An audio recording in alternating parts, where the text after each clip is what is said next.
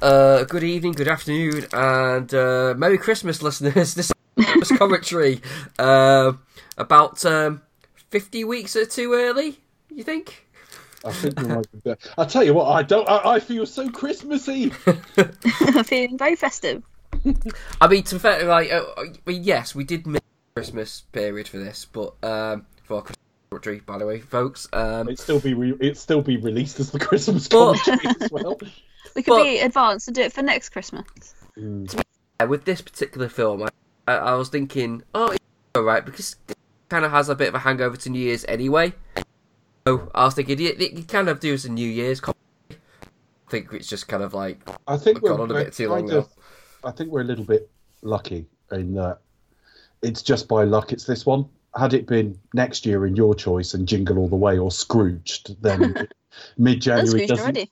Yeah, I know, but last year Scrooged. That's what I meant. If it had been either side of it, I think no one's going to want to listen to that in January. But Trading Places does work year round.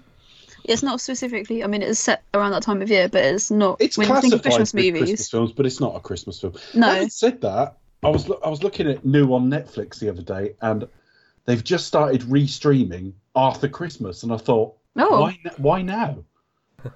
That was like yesterday or something, like 11th of January or something. What Christmas? Yeah. Oh well, it's been really popular with kids. Anyway, so this was your pick, wasn't it, Dave? Yeah, it was my pick. I don't know, might even have been a couple of years ago. I've got a fair idea. I had a fair idea I wanted to cover it. It's a favourite of mine anyway. I mean, Eddie Murphy opened with 3 blinding films. His film career just opened with 48 Hours, This and Beverly Hills Cop. And sort of that and Coming to America. There was a forgotten one, wasn't there? It was like a John Landis kind of film that completely... with Eddie Murphy in a tank, I seem to remember. That was Best Defence. Oh, was that? That was a Dudley Moore. I've never seen that. As I recall, that was a Dudley Moore film that sort of sat on the shelf for a year or two because it was shite. And then they sort of hired Eddie Murphy in to shoot a load of stuff to try and salvage it. Because Dudley Moore had 2 big hits at the start of his Hollywood career and then fell away to everything he did flopped. And Best Defence was one of those. But no, Trading Places has always been a bit of a favourite of mine. And I think as years go by, if we carry on doing this podcast, there probably is a degree that the definition of a sort of Christmas film will loosen into kind of like a holiday film as well. Because I don't see any reason you can't do... I mean, Americans might notice a big difference, obviously, but I don't see why you can't do something like Planes, Trains and Automobiles as a Christmas commentary, even though it's... Thanksgiving. It's winter set and they're trying to get home for the holiday. You know what I mean? I'm not saying I'm picking that next, by the way, but I think something like that or Groundhog Day or something, I think you can be fairly loose on the definition, but if you want to tighten it up and do Jingle All the Way and Arthur Christmas and all that sort of thing, that's fine too. But Trading Places, we're lucky. It's a film you can do year round. I mean, the whole idea of what makes a Christmas film is very loose anyway. I mean, like, one of these discussions about whether is this a Christmas film, is that a Christmas film, that I see break out on Twitter every single year. I just think no one's really talking about the heart of the issue. What are the grounds for a Christmas film? What's the criteria? Because if it meets a certain criteria, then it's a Christmas film. If it's not, then anything's a Christmas film. Anything you like to watch. Is it a Christmas movie? Is it a Halloween movie? Well, anything you'd like to watch around Christmas time could be classed as a Christmas film. Does On Her Majesty's Secret Service count as a Christmas movie because it's set around the festive period? It could do. I mean, why There's not? Christmas trees in it and stuff like that. But then... And he goes, Merry Christmas 007. Also, I wrote an article for Set the Tape on why it is actually the perfect Christmas movie. Which I shared because it was very good. Thank you very much. That was last year, wasn't it? It was. Or the year before. No, it was last year. It all blurs into one. You wrote an article this year fairly recently that I liked as well, but I can't remember what that was now. No, it was a few weeks ago. My one article a year for them. Yeah, no, you did do the Christmas one, but then I could understand if you're a big Bond fan watching and you're not watching sort of It's a Wonderful Life or something. I can totally imagine you might finish Majesties and stick For Your Eyes Only on. Because there's a lot of it set in snow. It follows on anyway, in that it starts with him at Tracy's grave anyway. And you could totally make that a bit of a Christmas film for yourself, just because of the look and feel of it.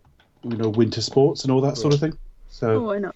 Well, for that matter, any Bond film could be a Christmas film because it's usually on. There used to be always one around the holiday time, so you used to throw in a Christmas film around Bond. Well, yeah. It might remind you of Christmas because that's when you used to watch it with your dad or whoever. But I'd struggle to think of Thunder was a Christmas film. Deep sea diving in the Bahamas. But yeah. Or License to Kill or anything like that. But there you go. So it's Trading Places tonight. And sorry, folks, we're a bit late with it. Just before we go into it, just a word on future schedule. And we're not going to go into why we've been delayed and all the rest of it, but just take it as read. We weren't all available together over Christmas. And we had various problems last week when we were actually ready to record. So we're still yet to record the Star Wars rankings.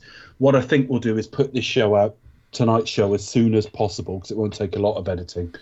But then you may have a week and a half's wait or something for the rankings, because we've got to get together still to do them, and we'll take it from there. So sorry about the delays, folks. And then we'll be back on with John Wick, won't we? Then we'll be back on with John Wick after we do the Star Wars ranking.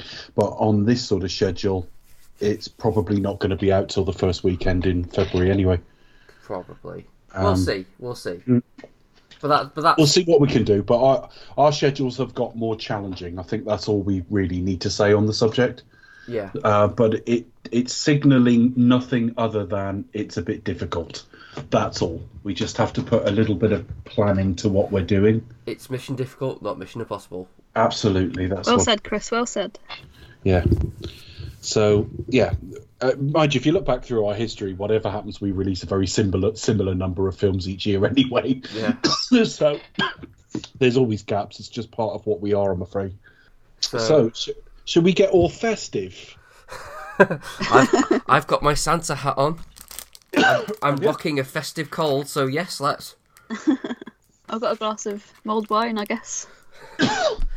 Is that like mould wine or mould wine?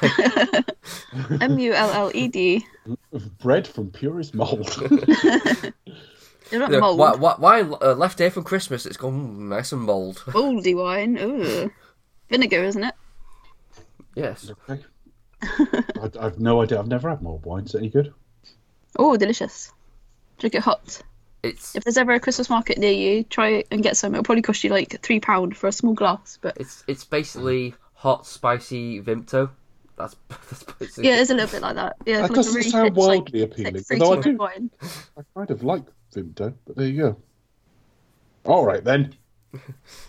It's worth a try. You've got to at least try it once.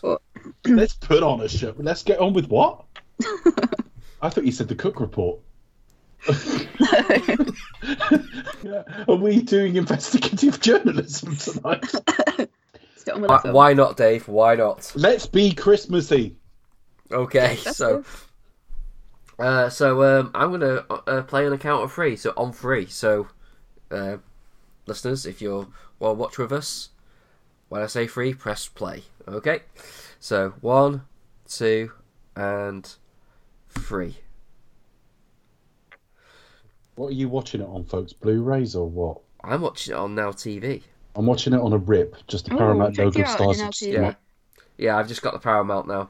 Yeah, it's just gone to the sort of. Is this Beethoven? Bernstein, isn't it Bernstein? Philadelphia. Well, I haven't got the sound on, but I know the music I used for the trailer, which I'm going to put out, and I think it's Bernstein, isn't it? Yeah. I know. Okay. I'll check. Okie dokie.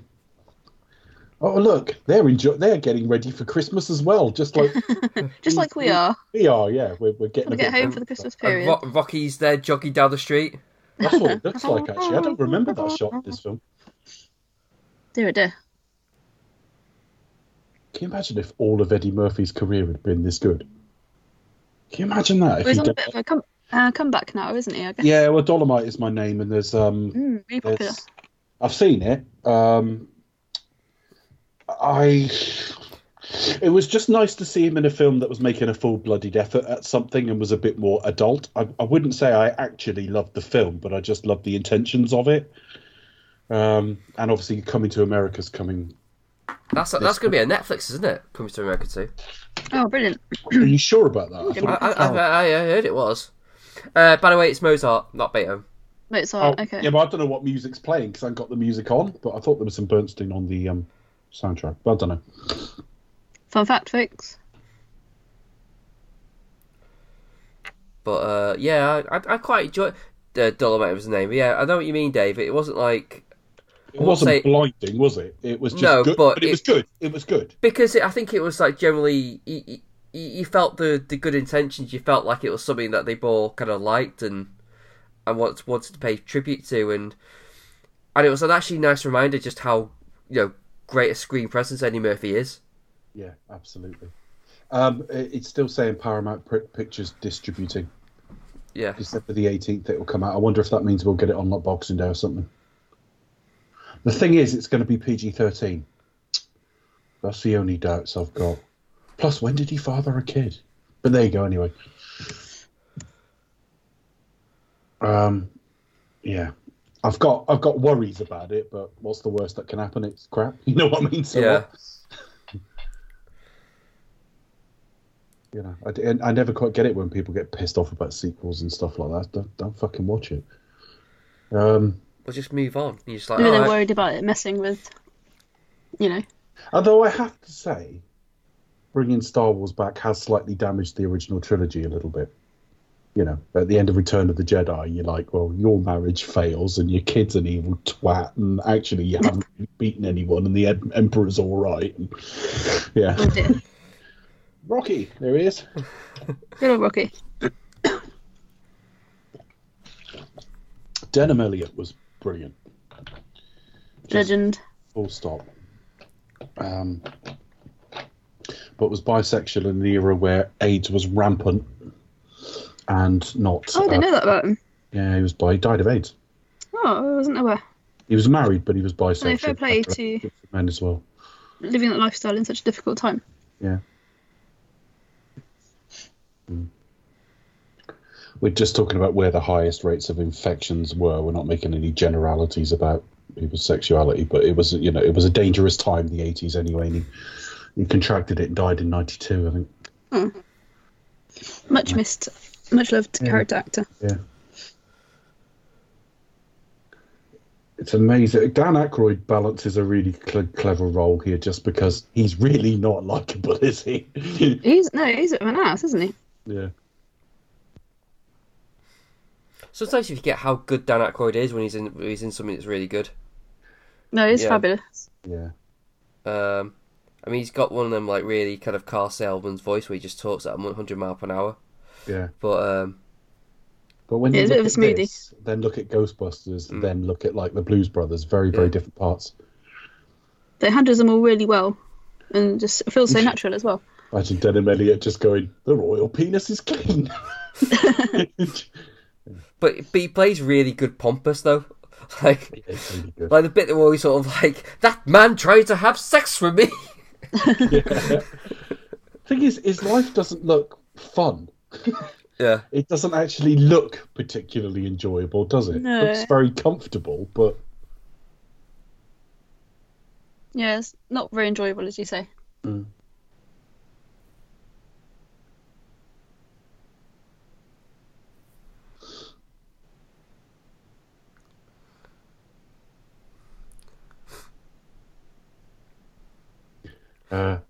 I always thought of it. I used to think of this when I used to go to work at a certain place where my desk was just a little bit too far up the corridor, and I'd almost run out of words to say hello with because I didn't want to say morning.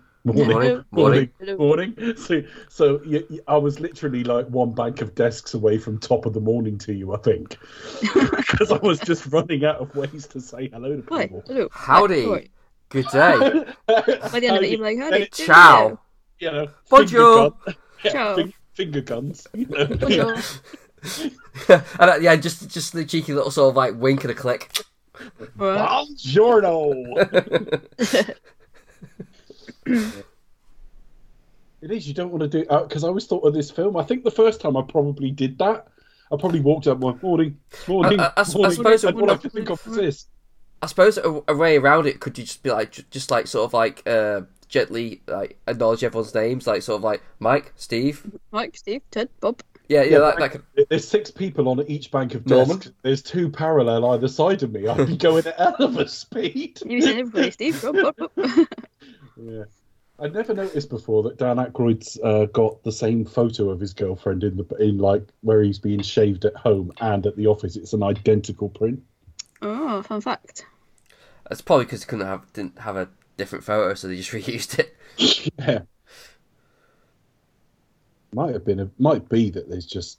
It's just a sort of almost subliminal. There's no spontaneity in their lives. Yeah. See, look how Christmassy it is. Snow.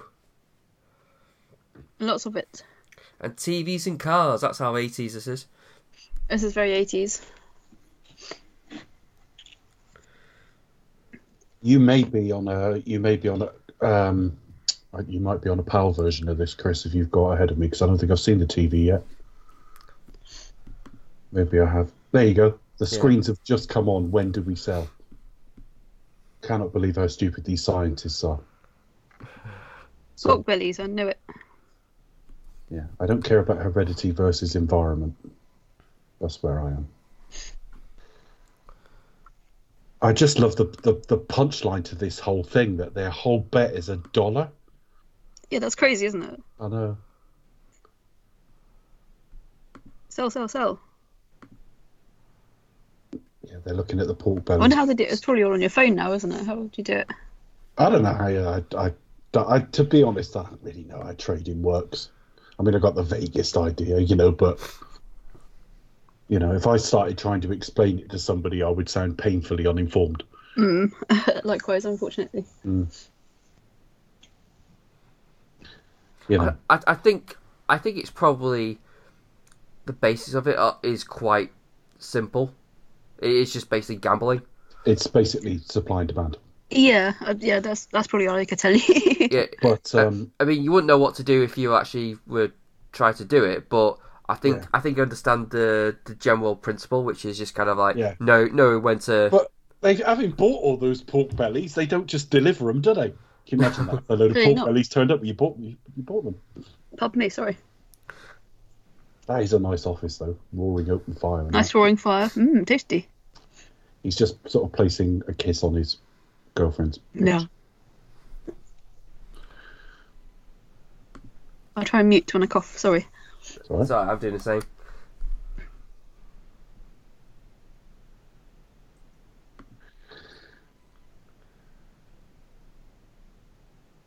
I've got the sound turned down a little bit, so hopefully there isn't too much leakage on my side. I think he's asked about Vietnam or something, isn't it? And when he's trying to explain what regiment he was in and shit, that's really funny. They ask him what war. It's like, well, yeah, he's something unit battalion. Just making it up as he goes along. Yeah. Liberty and justice for all. Yeah. 18th Street. Well, you know exactly where in New York that is, then. You could have fallen off there quite easily. See, this is the sort of club I'd like to be a member of. Not with these pricks, but there's something I quite like. It looks cosy. It looks cosy, yeah. Open. I think we should set up our own club. Just hire out a big hall like this and be like, Yes. Yeah, that's as far as I've got. I haven't really thought of much. Yeah, no, it's almost like it's the first time you've thought about it. A library of books and films. I have to let other people join, but they'd have to drink our signature cocktail to prove they were. No one should have to drink that. No. Warm it up, put it in the microwave for a minute and eat some of it, I suppose. Eat some fish. That's good for you. But no, we have our own club. It's our lovely fan base. I could just picture us just sitting there in our suits, in his ground out chairs and sort of behaving all formal like, and just sort of reading like copies of the Viz rather than Wall Street Journal. Is that me you're referring to? I was referring to all of us, really. You do kind of like accuse me of reading Viz accurately. But a lot of links to the... Well, I'd be inclined to join you in this occasion. Yeah. I'm gonna read. Yeah. Sipping brandy while like reading. Ooh, big tits. It's a bit like Alan Partridge. I'm gonna read the fat slags on the veranda. Simon Heffer in his case. To be honest, you should be allowed to go in there in like a dressing gown or pajamas or something if you're comfortable. You shouldn't have to sit with like starched shirts on and shit. I don't know. I don't think it's like the done thing, is it? I've never noticed before. I don't think they drink alcohol. I think they're drinking small glasses of milk though. Could be. Yeah, That's like something like White Russians or something like that. Could be White Russians. Clarence Beeks. Hold on, we know that guy. Yeah, he still hasn't delivered the crop report. No, I think we need to kick him up the backside and say, "Oh, get on with it." These two. For anyone listening, Clarence Beeks has terrible taste in films. Anyway. These two really do remind me of like villains from an old-fashioned film. Yeah, they are a little bit. So it's almost like It's Wonderful Life-esque, though that kind of era. Certainly, Ralph Bellamy could have played a Mr. Potter or something. Either of them could really. How many years they lived after this? They were quite an advanced age here, I think. But it was cool. It was just cool, the little thing, seeing them in Coming to America. So that's in the same continuity, basically. Then, although it's just a little joke, really.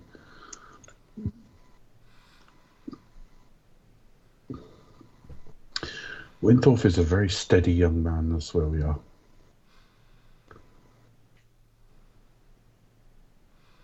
Actually, there is a point to this. It's a film that I'm surprised hasn't been remade in more different ways.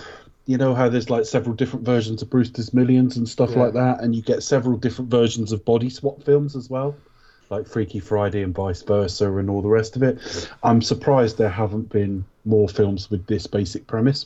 Well, it's Prince of the Pauper, isn't it? That's basically the concept. Well, I guess it is, actually. But I'm just thinking in recent years. I'm not talking about historically in literature. No, but you're right that films always get like sort of redone, like, over again, or sort of reimagined. And this I can't think of a Prince of the Pauper type thing that's done, like, at least mainstream anyway. No, I love the fact he's basically doing a Stevie Wonder impression there. He used to do that in a stand-up, didn't he? He did. He did. I mean, Cosby's the one he's still best known for because it's so over the fucking top. Brilliant. Yeah, I think that's probably my favourite. He does do an uncanny Richard Pryor as well. Yeah. It is like uncanny. You shut your eyes, it's Richard Pryor. Special Unit Battalion. Raj making it all up. I was Agent Orange. Yeah. Special Agent Orange. Yeah. Yeah, we used to sort of like sort of copy Richard Pryor, didn't he? When he still like as a kid, he used to listen to his records and delirious. He just said I wanted to be Richard Pryor, but I hadn't done anything yet. So all I could do was something about taking a shit, and then he does a long Richard Pryor-esque bit about taking a shit, and it's as funny as anything else. Really, really good. Yeah, but see, I mean, even though it is just about taking a dump, he's like, fucking hell, but that's still funny. You know when that water splashed on your ass? Doesn't make you mad, right? Yeah.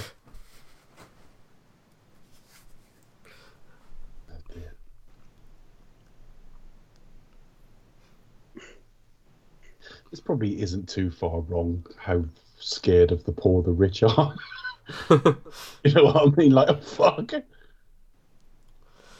Well, he's such a sheltered character, isn't he? He's like... Well, I thought that about the two old men. When it looks like they're drinking milk and cookies, it's like they've almost never grown up. They're going to have a childish bet over someone's life, two people's lives, although obviously they're improving one of those lives temporarily, for $1. Mm.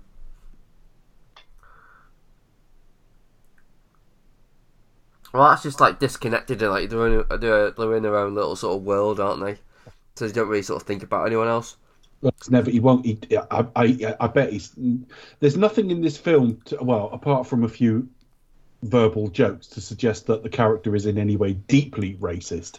But of course, he's never even around his own. He's only ever around his own race, as well. I mean, just look at that. It's just basically white men everywhere.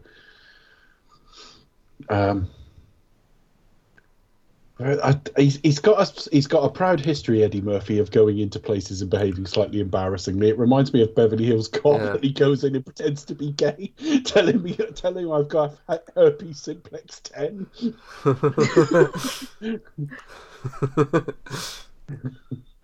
Yeah. I think you should tell them that yourself. I think that'd be best. I can't imagine many people listening haven't seen it, but again, we do have people of different ages and stuff listening. But I mean, of the three, I think 48 Hours is the lesser. I think of the three, that's probably the weakest, and that's still really strong. Yeah. And then you've got this, which hopefully you're watching along with us at some point, and Beverly Hills Cop was absolutely superb. Neither of the sequels were, but the first one was brilliant. Well, what makes it great? We might do it as well at some point, but what makes it great is Eddie Murphy is pretty much like ad-libbing through the entire thing.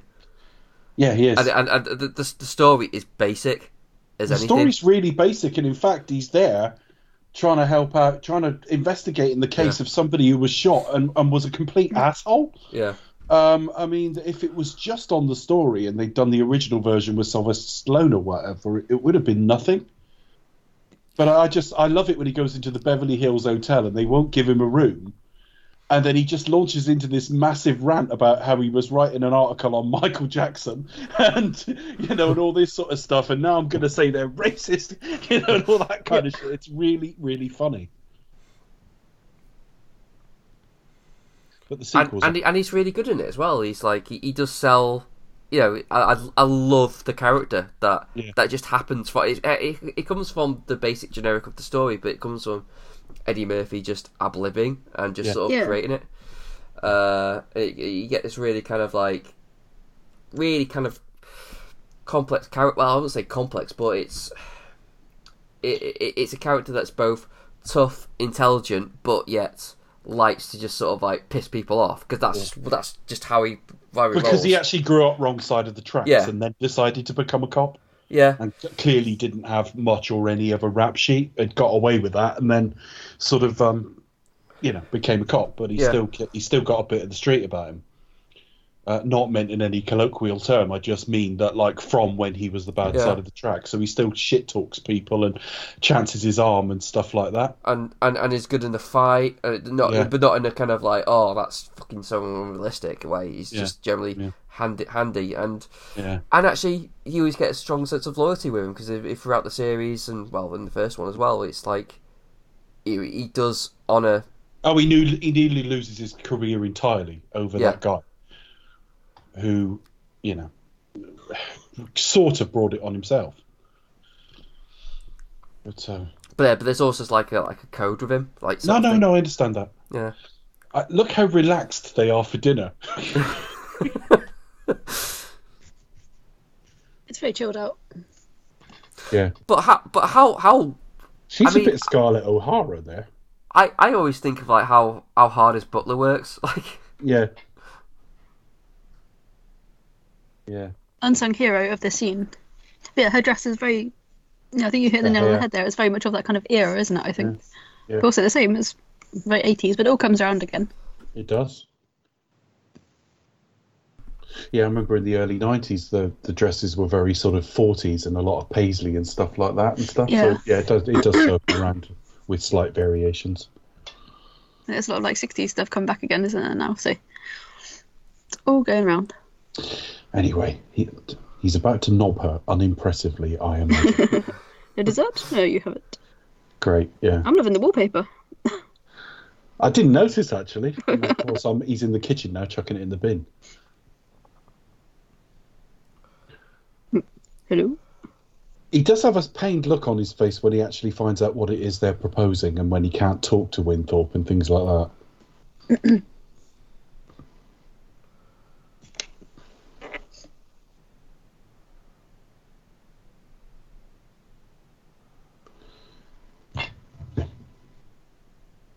What a thing to do. Just what a thing to do, full stop.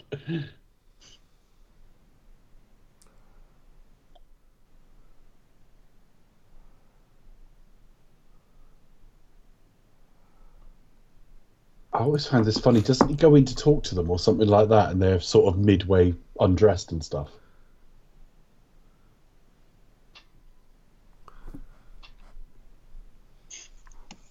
Struggling to remember. Crop reports. His damn crop reports. You have to message Stu and say, Clarence, where are those crop reports? I've been asking him several years. It's he's 37 years overdue at the moment. Mm. Tusk. Has anyone actually ever kissed anyone like that where they sort of leaned them in? Yeah. Just about to... If you've ever tried this seduction technique, let us know. If you knob like Dan Aykroyd, write to us and expect us to talk to you. Mrs. Aykroyd might have a few things to say.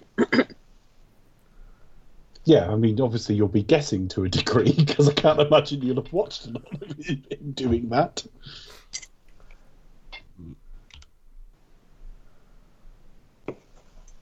He's like, yeah, he looks really pained. Good night, so it's like your life is going to be ruined tomorrow.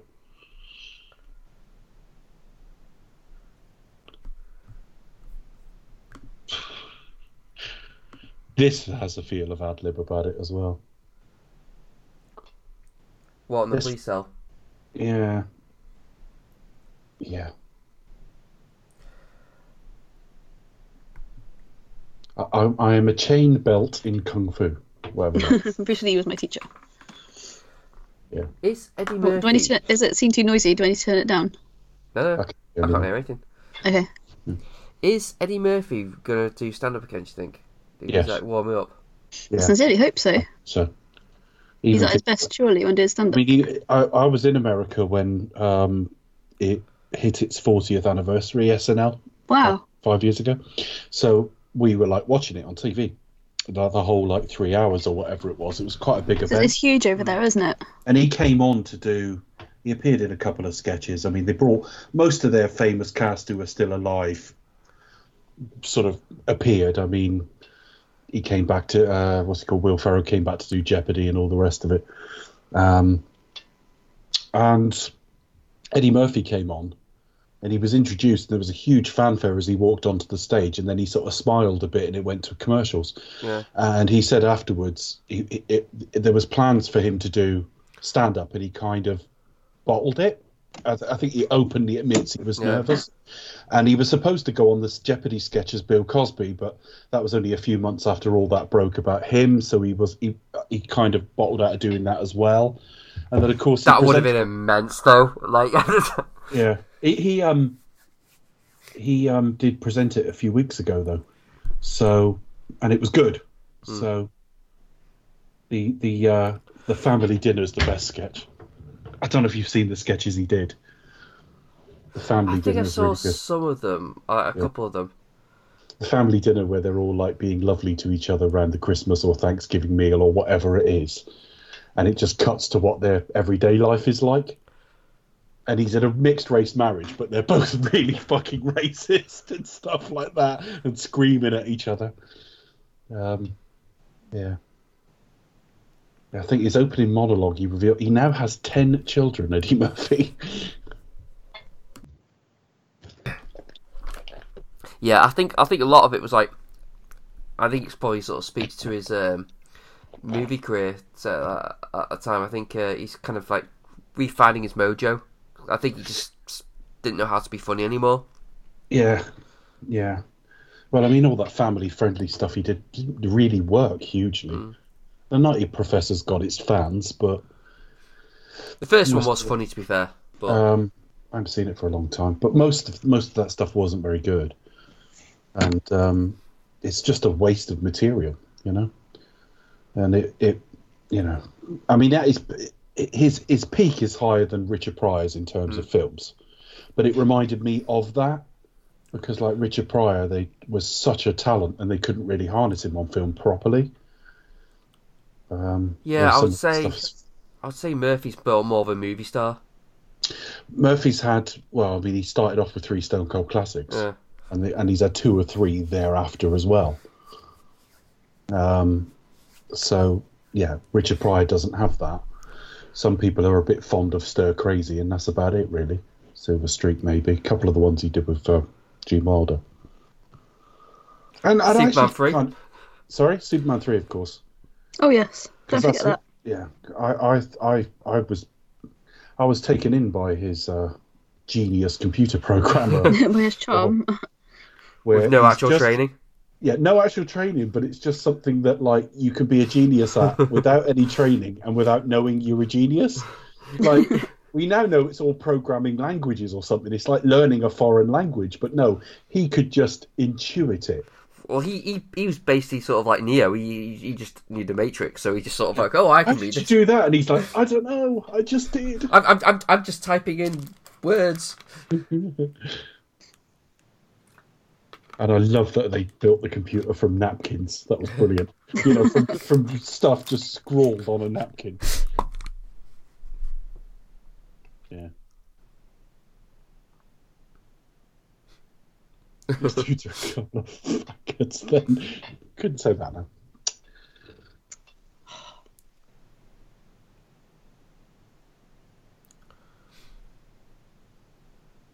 He always had such an engaging smile as well. Yeah. Yeah. But yeah, I mean, his peak kind of ended, I suppose, with Coming to America. But the first film where I remember when The Golden Child came out, and it was really, really hyped. And when it came out and it was disappointing, everyone was shocked because he hadn't really done anything that disappointing at that point. Yeah. He had done Best Defense, I suppose, but I don't know if I don't think many people saw that, to be fair. Yeah, I think that was a. Yeah, especially given the fact that he was hired literally to try and save it, so it wasn't really like. He didn't actually do that many at his peak, because you think Beverly Hills Cop is followed by The Golden Child, followed by Beverly Hills Cop 2, which I always remember being quite boring, but I haven't seen it for a long time. Coming to America's next, and then it's Harlem Nights and Another 48 Hours, and those are the two films he referred to when he came back a year or so later and said, I made a couple of shitty films, and he means those two. But thereafter, it's really not good. Boomerang's got its fans, I know that, but then it's like The Distinguished Gentleman, Beverly Hills Cop 3, Vampire in Brooklyn, Nutty Professor, fair enough, but Metro, Dr. Dolittle, Holy Man, Life, and then you've got Bowfinger, which is really good. Yeah, it's classic. Didn't get amazing reviews at the time, Bowfinger. Got a lot of like 3-star reviews and stuff like that. I think everyone was one of those things that on home release, it's kind of found its second wind. Or perhaps it's kind of come to sort of, cult classic. Yeah. Oh, this is one of the best lines in the film, but it's really juvenile. But hey, Bubbles! When I was a kid, we wanted Bubbles. I had to fart in the tub. When I was growing up, that's it. Yeah. Good old Jacuzzi. Jacuzzi. It's very 80s, so much chintz. Oh my gosh. Yeah. I just think you wouldn't call it a jacuzzi now. I mean, it's a brand name anyway, but it also sounds a bit down market. Hot tub. I've got a hot tub sounds like a den of iniquity. When people say I've got a hot tub, my next door neighbour's got a hot tub. Yeah, they're all fucking in it constantly, probably. Have a look out your window. You might get a free show, Becca. Well, not now. Obviously, they put it away for the winter time, but have they? Oh, is that because their knobs would look smaller? That's because it's too cold. Yeah. I'm quite happy to whip it out in the summer. Yeah, I thought you could go in hot tubs in the winter anyway, because it's Yeah, really no, it's warm. because we've got sort of houses back onto the woodland, and we've got this like really quite dodgily overhanging tree, so it's quite dangerous.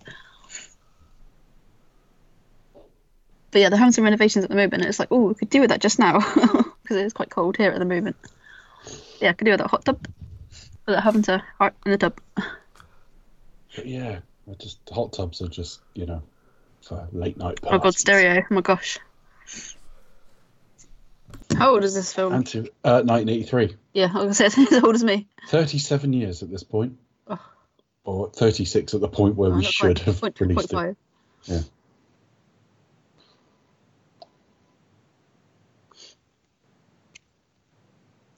Excuse me. I don't know actually where they filmed this. Is this a soundstage or an actual house? I don't know.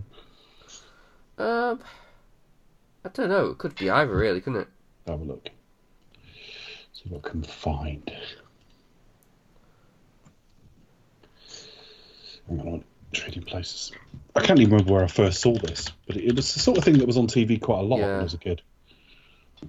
And again, you can show it any time of the year. In fact, it was released in June. Made for 15 million, made 90. That's not bad. Oh, not too bad, I suppose.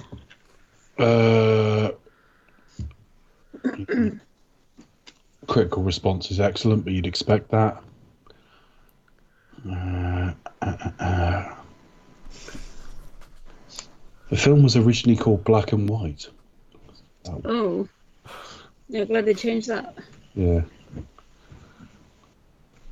The script had been developed for Richard Pryor and Gene Wilder, but then Richard Pryor was involved in a severe accident. Do you think that's the time he set himself on fire? You've heard that story, haven't you? Yeah. It's freebasing him to set himself on fire. Yeah, it would be that probably. Conventional felt Aykroyd, right? Landis, Paramount suggested Eddie Murphy as a replacement. Landis liked him and pushed for Dan Aykroyd as a co-star. Paramount were reluctant as they felt Aykroyd would not work without John Belushi. Landis says conventional wisdom was that Aykroyd without Belushi was like Abbott without Costello, and that his career was over. Yeah. Okay. Because Belushi was going to be in Ghostbusters, wasn't he? So, and as was Eddie Murphy, but because when Belushi died, they got Bill Murray, and that kind of left no room for Eddie Murphy because Eddie Murphy's going to be like the wisecracking one. Yeah. So, and the studio didn't want Jamie Lee Curtis because they thought she was just a horror star. Yeah, she was a bit of a kind of scream queen, wasn't really. Landis wanted to cast a 1940s film star who'd never played a villain, and he thought of Don Amici. Uh-huh. He looks incredibly different when he's young. Died aged 85 in 93, so about 75 here. Oh, okay. Ralph Bellamy I thought was older. Let me look. Ralph Bellamy was about 79 here. Oh, probably a bit less when filming. And he died in 91. Oh, sad fact. They were both they were both knocking on a bit when they died. So, that's cool. Anyway, hope you're all still feeling festive. Yeah, he's another guy. He's another guy in another Christmas film. He's in Die Hard, isn't he? The police chief. Which one are we talking about? The guy who's the security guy who they hired to frame. What? Clarence Bates? Yeah. Yes, he is, isn't he? Oh yeah. And the principal in Breakfast Club. I think he's dead now. Yeah, he died not long ago. Yeah. Let's have a look. Hang on. Have a look on IMDb.com. / Yeah. Trading Places. Paul Gleason. Died in 2006, age 67. Oh. Which means he was about 44 here. Mr. Thalum, he had the type of cancer you get from asbestos by the look of it. Oh, God. I never know how you pronounce that. Mesothelioma. Type of cancer that develops from the thin layer of tissue that covers many of the internal organs. Horrible. Oh, yeah, it's quite common down here because of the dockyard. I went to school with a few people who lost their father to it because they were working with asbestos in like the early 80s and things like that. Yeah. And yeah, I keep forgetting he died. What else was he in? So, Breakfast Club, I remember him. I didn't see the Breakfast Club. Yeah, he was the principal in the Breakfast Club, wasn't he? Yeah. That's with the bull, you'll get the horns. That's a great role. I've only ever seen that film once. I avoided it for years because so good. I was a bit worried it would be.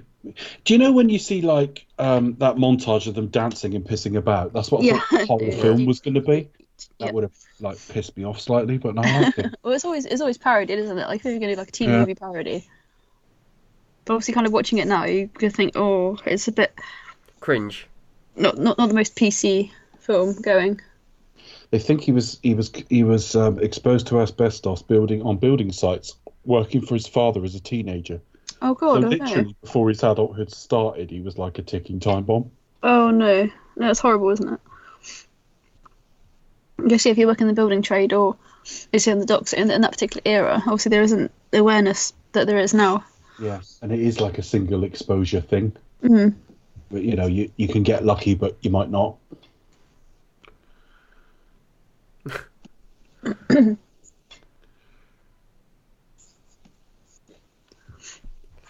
that Frank Oz? I always thought it was Frank Oz. Yeah, it might be cameo. So, because hang on, Frank Oz. I was a bit surprised when he turned up in Knives Out, although that was a whole kind of. That was a cameo, literally. Well, yeah. Hang on a second. I'm still looking for it. Did you know Dan Aykroyd's actually a member of the Academy? Oh, is he now? Yeah. It wouldn't surprise me. He would be in, obviously, the actors branch, yeah. He might even be in the writers branch as well. Yeah. And I know which one he's going to be voting for, because he talked about it. He said, like, which one he's probably going to vote for Best Picture. What did he say? Once Upon a Time in Hollywood. Fair enough. He said, like, yeah, that's just a great picture. So I've got a feeling that's going to do well. That might hit. I think we're discussing off air what might win Best Director and Best Picture. That could be Best Picture, I think. Yeah, well, the thing is, the buzz around that film is growing, even though it came out several months ago. I'm hearing more talk around it now, so I don't know.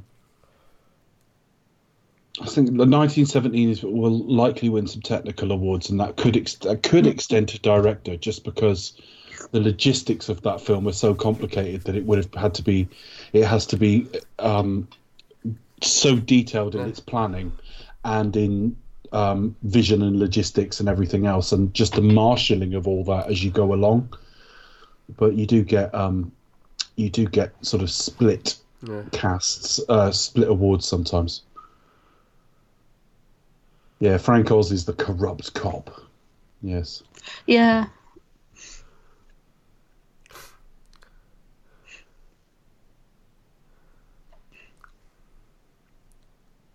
This film really kicks into gear where Jamie Lee Curtis turns up. Yeah, it really does. Don't forget that she's in it. Like, oh yeah, Jamie Lee Curtis. When she gets her boobs out. Yeah.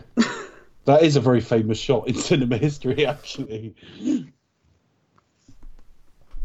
The first time, not the second time. The one in front of the mirror. There's loads of boobs coming up in this as well. We're back at the apartment. I've been waiting for you, Billy Ray. So get ready for Chris to lose the power of speech.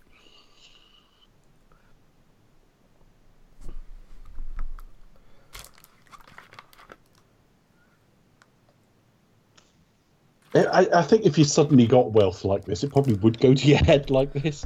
But it probably would. Well, yeah, bear in mind, he's been, like, homeless for, well... however long. Yeah. And now he's got the absolute best of everything. So, yeah, I think they'll be like... Well... I think I was going to say part of him, but I think he's probably thinking this ain't gonna last, and they kick me out like Yeah. The one stood next to him now is the one that's waiting in his bed later, waiting for your Billy Ray.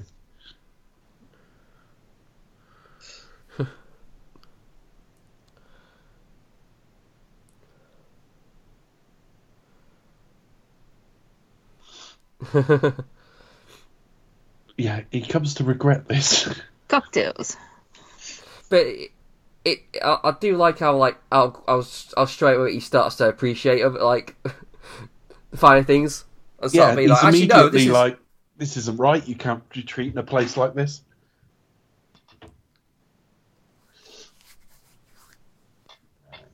I can hear the music from this in my head. I remember what the music sounded like. It's proper generic disco. Yeah, I know. disco. Yeah. Yeah. Look at the fan, Billy Ray. Throwing up the bathroom. Leg warmers. Downstairs. Oh no. Oh. Yeah. Look at even the bottles in the corner there. It's just like they have an industrial amount of drink. It just goes, the whole kind of like nature versus nurture, really, isn't it? It's like, oh, if you've come from money and that's what you've grown up with, and that's fine. But well, we never learn Winthorpe's background, but he is well spoken and stuff. So the chances are he does come from some degree of. Oh, of course, yeah, no, he's very erudite. Oh, some more boobs. I haven't got to it yet, Chris. You're on pal. Oh, I must be. Skipping. He's just asking who the hell's dropped this cigarette. Hey! Have you people ever heard of coasters? That's where we are. And now, Denham's walking around with party food. Would you like some more Hawes duvets? Hawes duvet. Excuse me. I believe some of them have adjourned upstairs. It's like, no judgment. He's got to be fairly neutral, whatever happens. There's boobs. Setting the bar fairly high.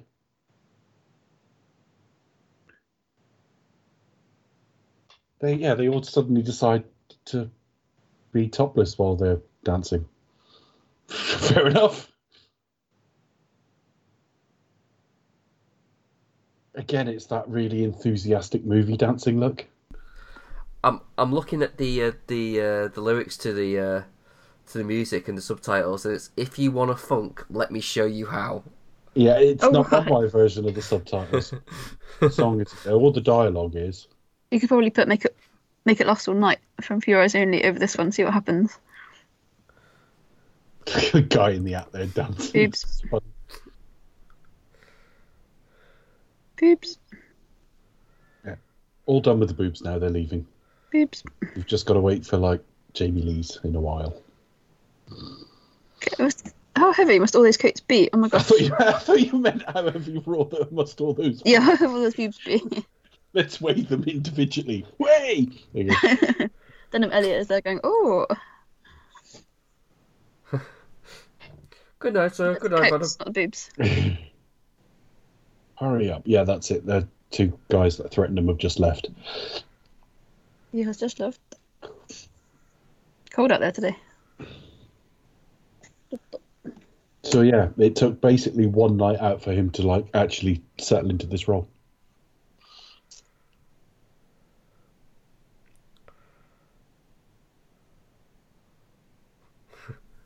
I'll straighten up. He'll be up all night doing that.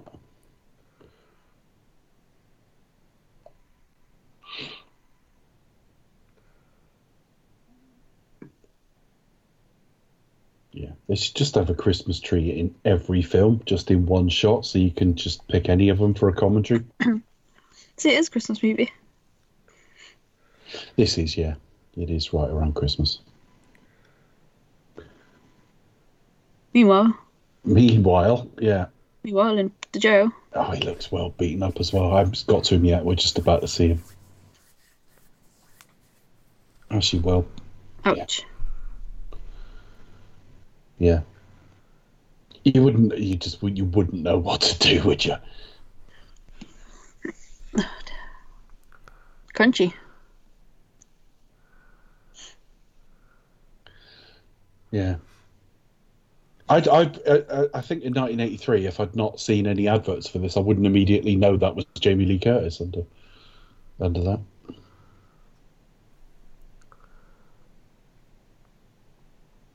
Yeah, you wouldn't, would you? No. She was a big star for a few years. I suppose the last really big thing she did, True Lies, I suppose, isn't it? What when she was well, I suppose Halloween. Yeah, still niche appeal though. They don't take massive money.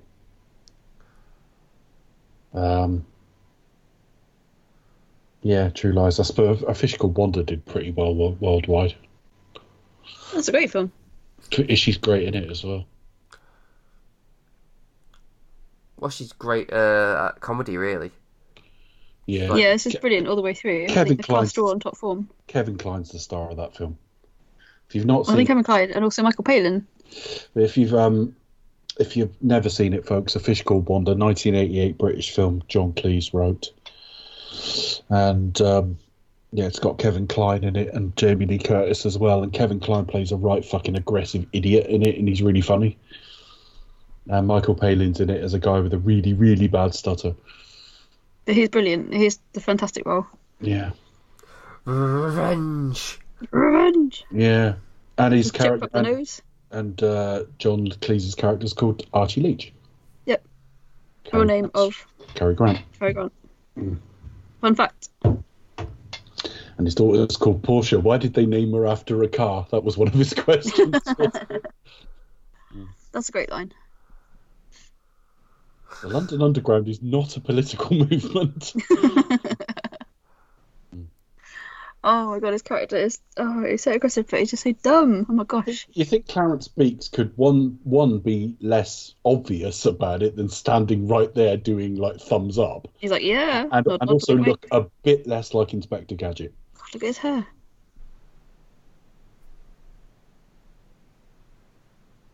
It wasn't heroin, it was angel dust. Yeah. For that. Yeah. What? Penelope. I don't know why they're going to such lengths to ruin him. I suppose they're trying to see if he has a criminal reaction, aren't they? I guess so. Yeah, I don't know. I guess it's like do a job. I think do it properly, because I think they have to really get him to. They can't have him come back. You know, do you know what I mean? They can't have him like sort of. I think it is how quickly can we make him so desperate he'll commit crimes and stuff like that. I think it is part of the bet. But I always kind of forget that part of the bet, and I'm just like, well, you've already thrown him out of the job and he's on the street. He was pretty fucked already, to be honest. Have we ever seen that woman in anything before?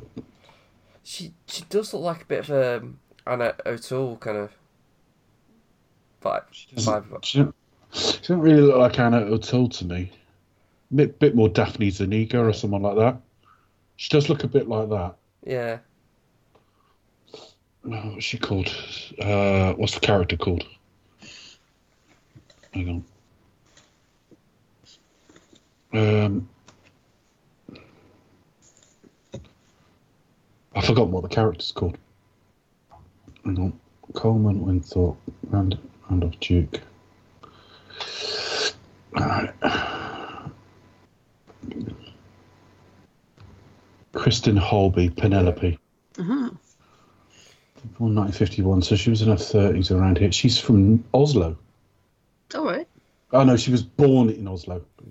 She's only done 2 films, that and Manhunter. 2 credits, that and Manhunter. That's it. What happened? Did she decide acting wasn't for her? Or did they decide she wasn't for it? I don't know. Sorry, love. Jamie Lee's the biggest star. Right. I've just gone. She was a model for.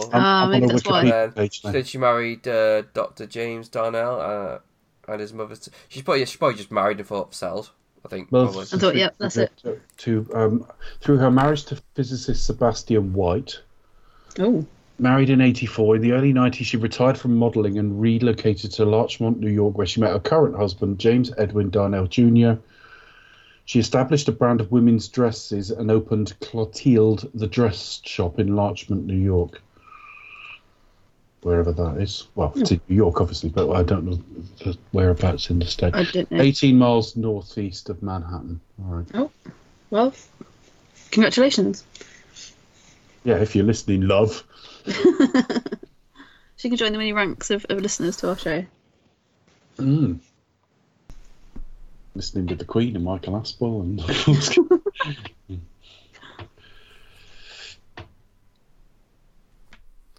we attract a diverse audience in our heads. I think now is as good a time as any for the Queen to listen to our show. It'll give her a bit of respite. Yeah. And she can enjoy a range of classy films. Yes. I think the Queen would love coming to America. Police Academy. I think that might be her favourite. Yeah. One does especially like the man who makes the funny noises. Yes. One especially likes Little Toto. What a fucking fuss over nothing, though. All that press around them at the moment. Oh dear. That's what the press does mostly. Fuss Have we over got a nothing. card? So? Yeah. Excuse me. Right, he's Roger, just Roger. jumped on the floor. That's where we are. Roger. And that was the odd throw to the floor I've ever seen. It was very strange. Well, he's not a stunt man. I think we can tell. He needs to kind of decide if his eye's closing up or not as well. But other than that, he's putting in a good performance. You're right. It's sometimes wide open, and then it's like he can't open it. Yeah, it's like make your mind Look, up. he's gone back to the other now. Yeah. Dear Dan, 30 odd years on, 40 years on, please sort it out.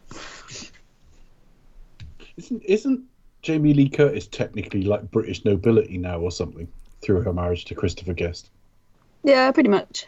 Yeah. Oh no.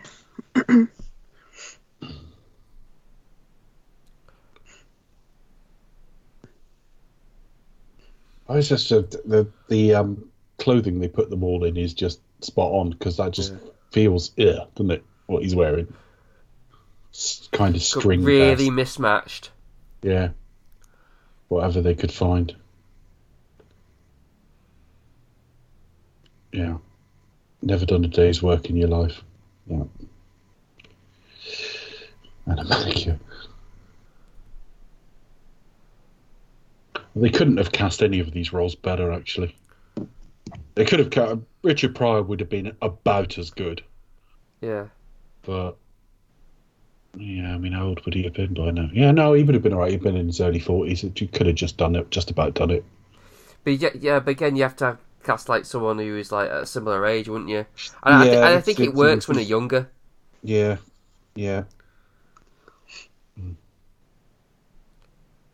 Richard Pryor should have been in Blazing Saddles. Yeah. He did miss out on a few things. I think the studio were nervous over his drug habit, to be honest. Sure. Because he took an industrial amount of drugs.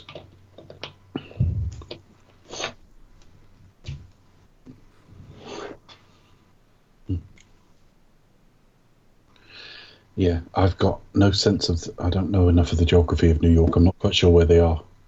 But yeah, I keep trying to do it because I've been there a couple once. I have been there, but it's a long time ago. Yeah. I don't recognise that building, but... The one who stood in front of... Yeah. Was it actually filmed like in Philadelphia? No, this is meant to be New York. Oh. Because they work on the New York Stock Exchange. Of course they do, sorry. Isn't it? It is, isn't it? It's meant to be. Yeah.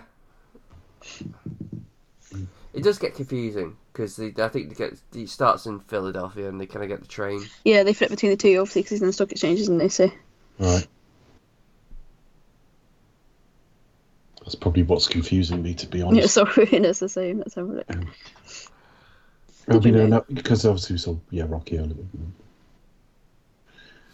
you imagine like sort of being in this position of just like having to sort of walk into like a job like this? Do you know what? You know what it reminds me of? It reminds me of the episode of Black Books when Fran went to work for that company and no one had any idea what they were doing, what the job was, and what they were doing.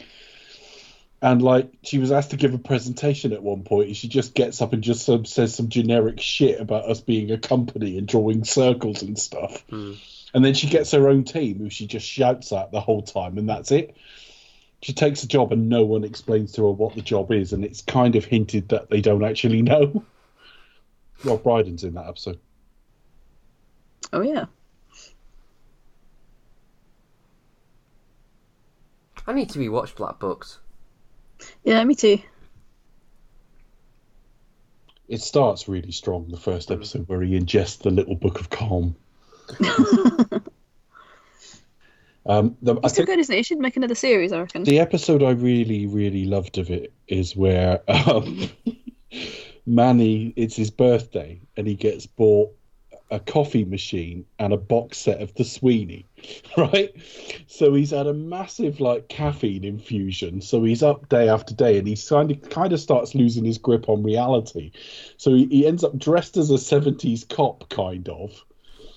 Then he gives chase to some bag snatcher or something, but he hasn't thought about what happens when he catches up with him. So when he catches up with him, he suddenly sort of goes, right, and just runs past him.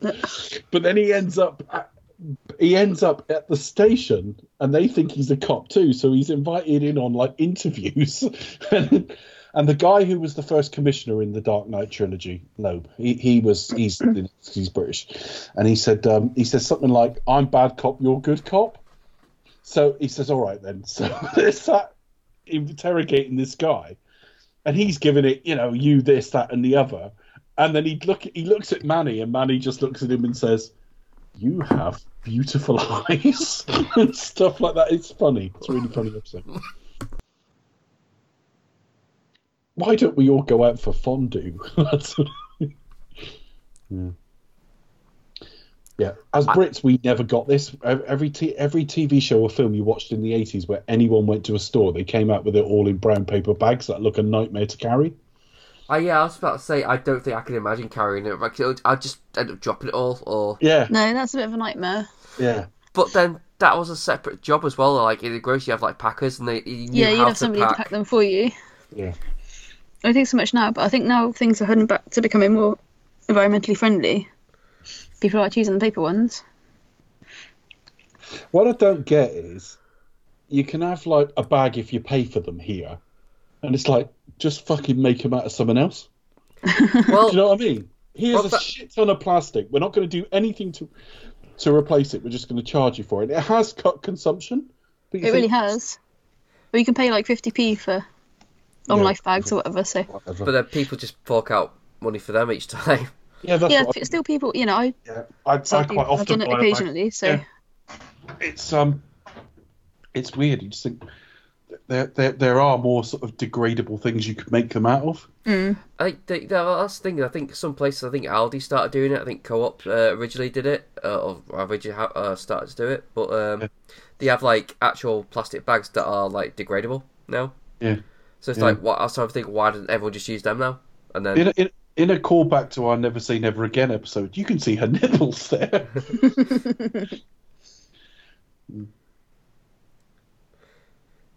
It's like the tease, isn't it? Yeah. See you next Wednesday. See you next Wednesday. That is a reference in every John Landis film. So just beside her there is a poster for a film called See You Next Wednesday. It was a script Landis wrote in like film school or something like that never got made, and it's a reference he puts in every film. And I mean, in American Werewolf in London, for example, it's the film showing at the Porn Cinema. At the end of the film, See You Next Wednesday is the film showing. Oh yeah. Yeah, it's kind of like a three joke, isn't it? So. Yeah. I can't remember where it is. There's a film of his where it's on the subway somewhere, but I can't remember which film that is. Might be coming to America then. I think it is coming to America. It's on the subway where he goes down to try and get her to, come back to him. Yeah.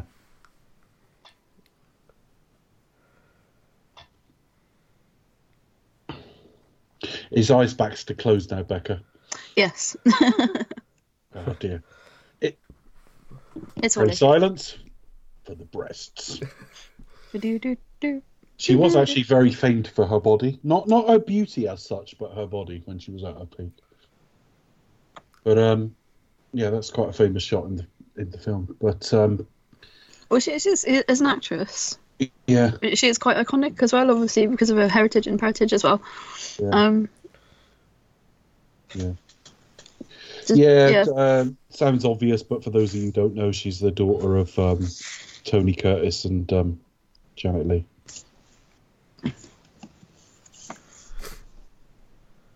Hence Jamie Lee Curtis.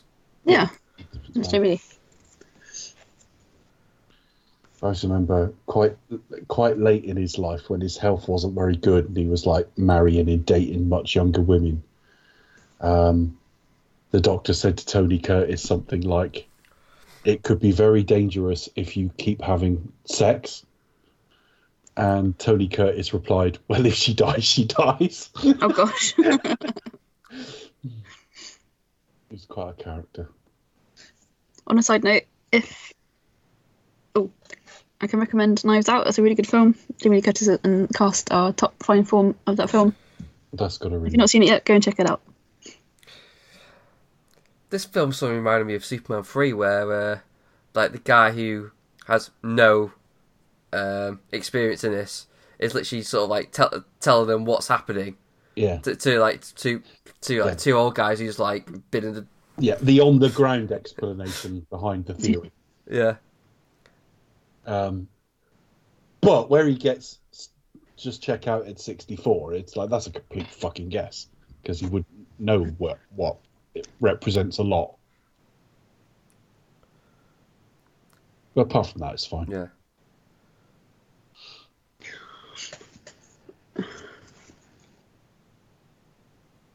Well done, William. Oh, lift with chairs. I love the fact he's really like pissed off about it. Like because it's $1. He's gonna lose $1. I think so. It's not really about that. It's just about losing. Yeah, no, I know.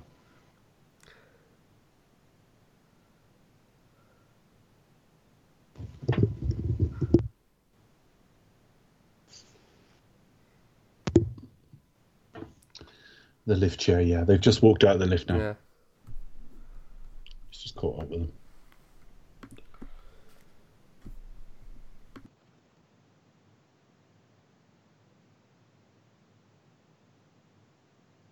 It is bizarre, the idea, though, that you could walk it. Winthorpe ran the firm. Yeah. They've just got him off the street. And because he knows, like, a little something about how life works, he's like as good as Winthorpe instantly. This always feels, it's a royal knockout or something. Like the royal family really love like real tennis, the one where Yeah. This is what this set seems like.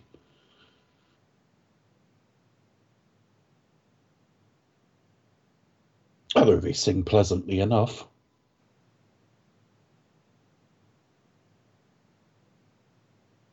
But yeah, these people are not that much fun. And I don't know what that's meant to be, because that looks, in our sort of parlance, that looks like cricket wear, doesn't it? It does a little bit, yeah. It's probably like tennis. Varsity colours or something. Yeah. It's probably sort of like cricket or tennis, posh sports club. I'd say tennis. Charlie's just posted, if you got one of those Gwyneth candles and used it like Amber in Jurassic Park, you could probably clone Brad Pitt. Oh, gosh. That's for those listening down the line, that's the news that you can pay 50-odd quid and get a candle that smells like Gwyneth Paltrow's vagina. I don't know who did the fucking smell taste on that. You could end up with a clone that's half Brad Pitt, half Chris Martin. Yeah. Yeah. I don't know why you'd want that. No. I don't know why you'd want a candle that smells like that.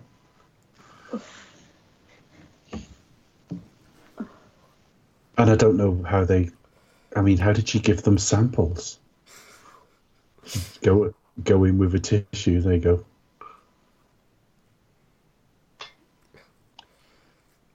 I dread to think. If you'd like to whiff Gwyneth Paltrow's vagina, write to us at expectustotalk@gmail.com.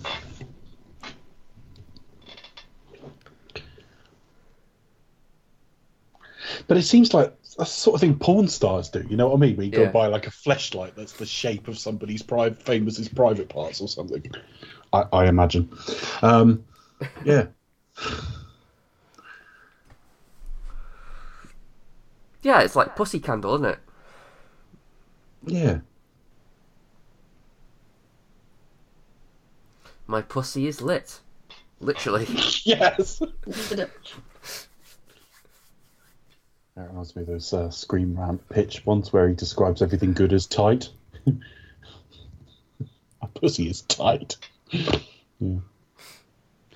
Scream Rants, they do these movie pitch sketches that are funny. You get them on their YouTube pages. Only about 5 minutes or so, and it's the same guy, both sides of the conversation. It's really funny. Oh yeah, they always do like sort of the wide-eyed. Yeah, and it's always it's going to be super easy, barely an inconvenience. That line's always in there. He always describes something as tight, as a positive. And is it? No. Yeah. Great. Why? Because that works. Yeah. Because they had one for the new Star Wars film, and then I went back and saw they had them for all the Star Wars film, and I disappeared down a hole of watching like all of them, or nearly all of them.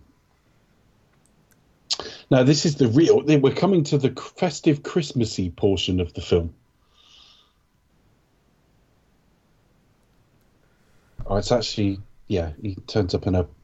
This is getting close to the Santa outfit bit, isn't it? Yeah, we're going to be getting there. Actually, I forgot he turned up once to look in the window without. I thought he was going to turn up as Santa then, to be honest. Who's that guy talking with the beard? I recognise him. He was in Goodfellas, wasn't he? Wasn't he the guy, the balding guy, who got like loans from the mob? Oh yeah. And he was like force-fed his wig towards the end or something. It looks like the same guy. It does look familiar. It looks a bit like him. Or it looks like him and Tim Curry had a baby. Might not be him, but it kind of looks a bit like him. It does look familiar. Yeah.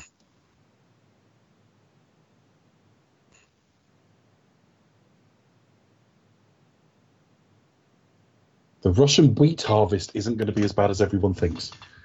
What an outstanding professional he's become in a few days. He learns quickly. I don't want to knock the film. I love it.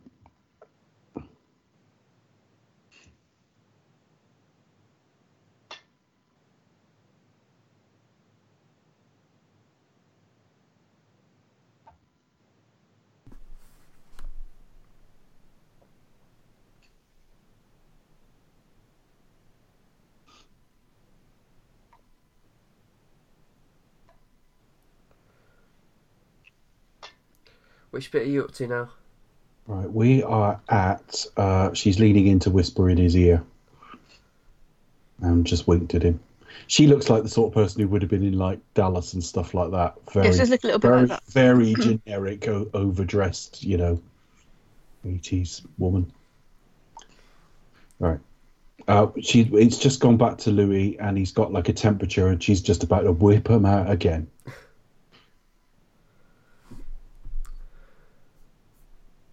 Can you imagine how he was offered the job? We think you'd be perfect as someone who frequents prostitutes. Would you like that role?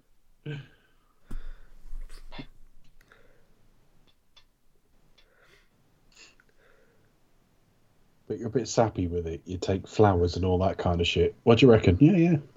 Sounds very me.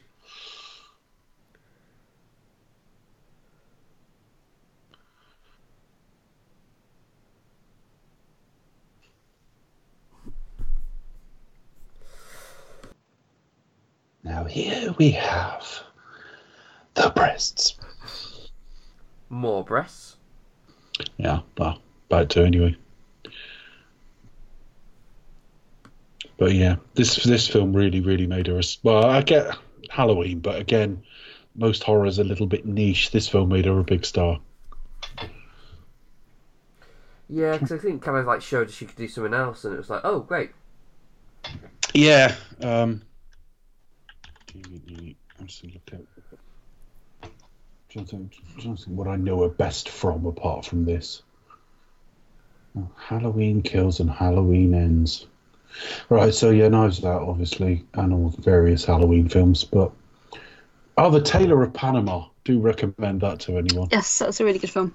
I've only seen it once. It may not be as good as I remember, but I remember it being brilliant. And I've yet to see it.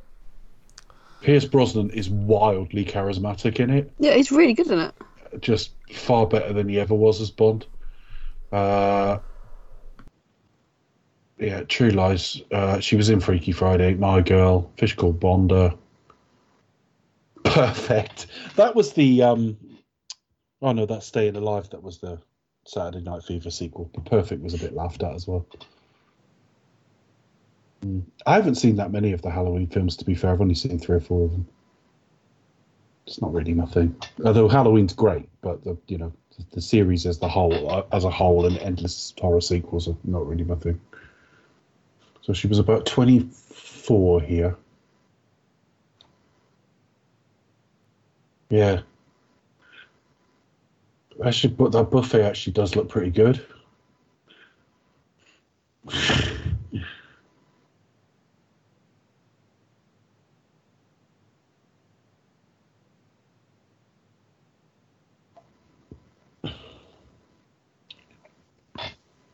The only problem is it does take something away from Eddie Murphy when he has to be fairly serious for this long.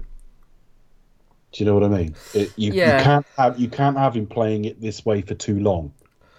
You have to have them getting on to whatever the scheme's going to be. Because he's just become the ultimate professional now. Although he does question Clarence Beeks things now, so the plot is moving on. Where do you reckon he got a Santa outfit from? God knows. I don't know where he got his other outfit from. Discount shop. Yeah. There you go. That went well. Yeah, the whole Clarence Beeks thing. Whenever I think of Clarence Beeks, I always think the bit where he's on the phone. Excuse me, fuck off. That's it. Yeah. Why are you trying to get whole salmon down your front? Yeah. And then I just always imagine that sort of rough fake beard hair getting all matted into it and stuff. Touchdown checks to Mr. Clarence Beeks.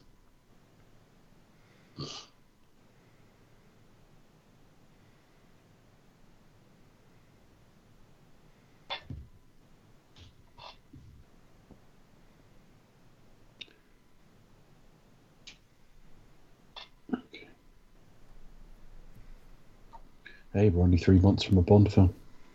Less than 3 months from a Bond film. Excited. Yeah. Like 80 days, something like that.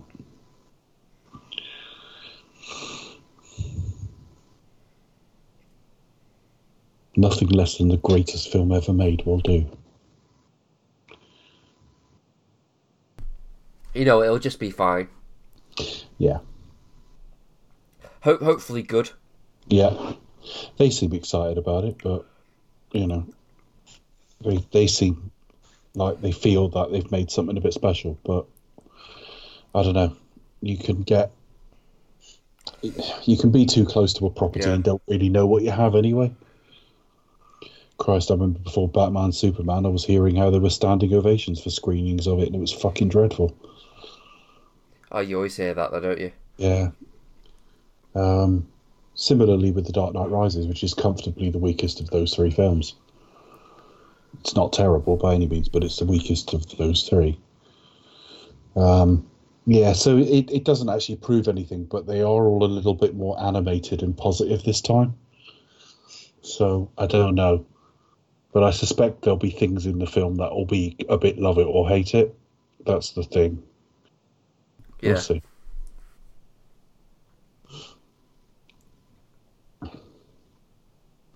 Plays Desperate quite well. I haven't seen Jan Aykroyd in anything for a long, long time. No, he's He doesn't do anything these days. Alright.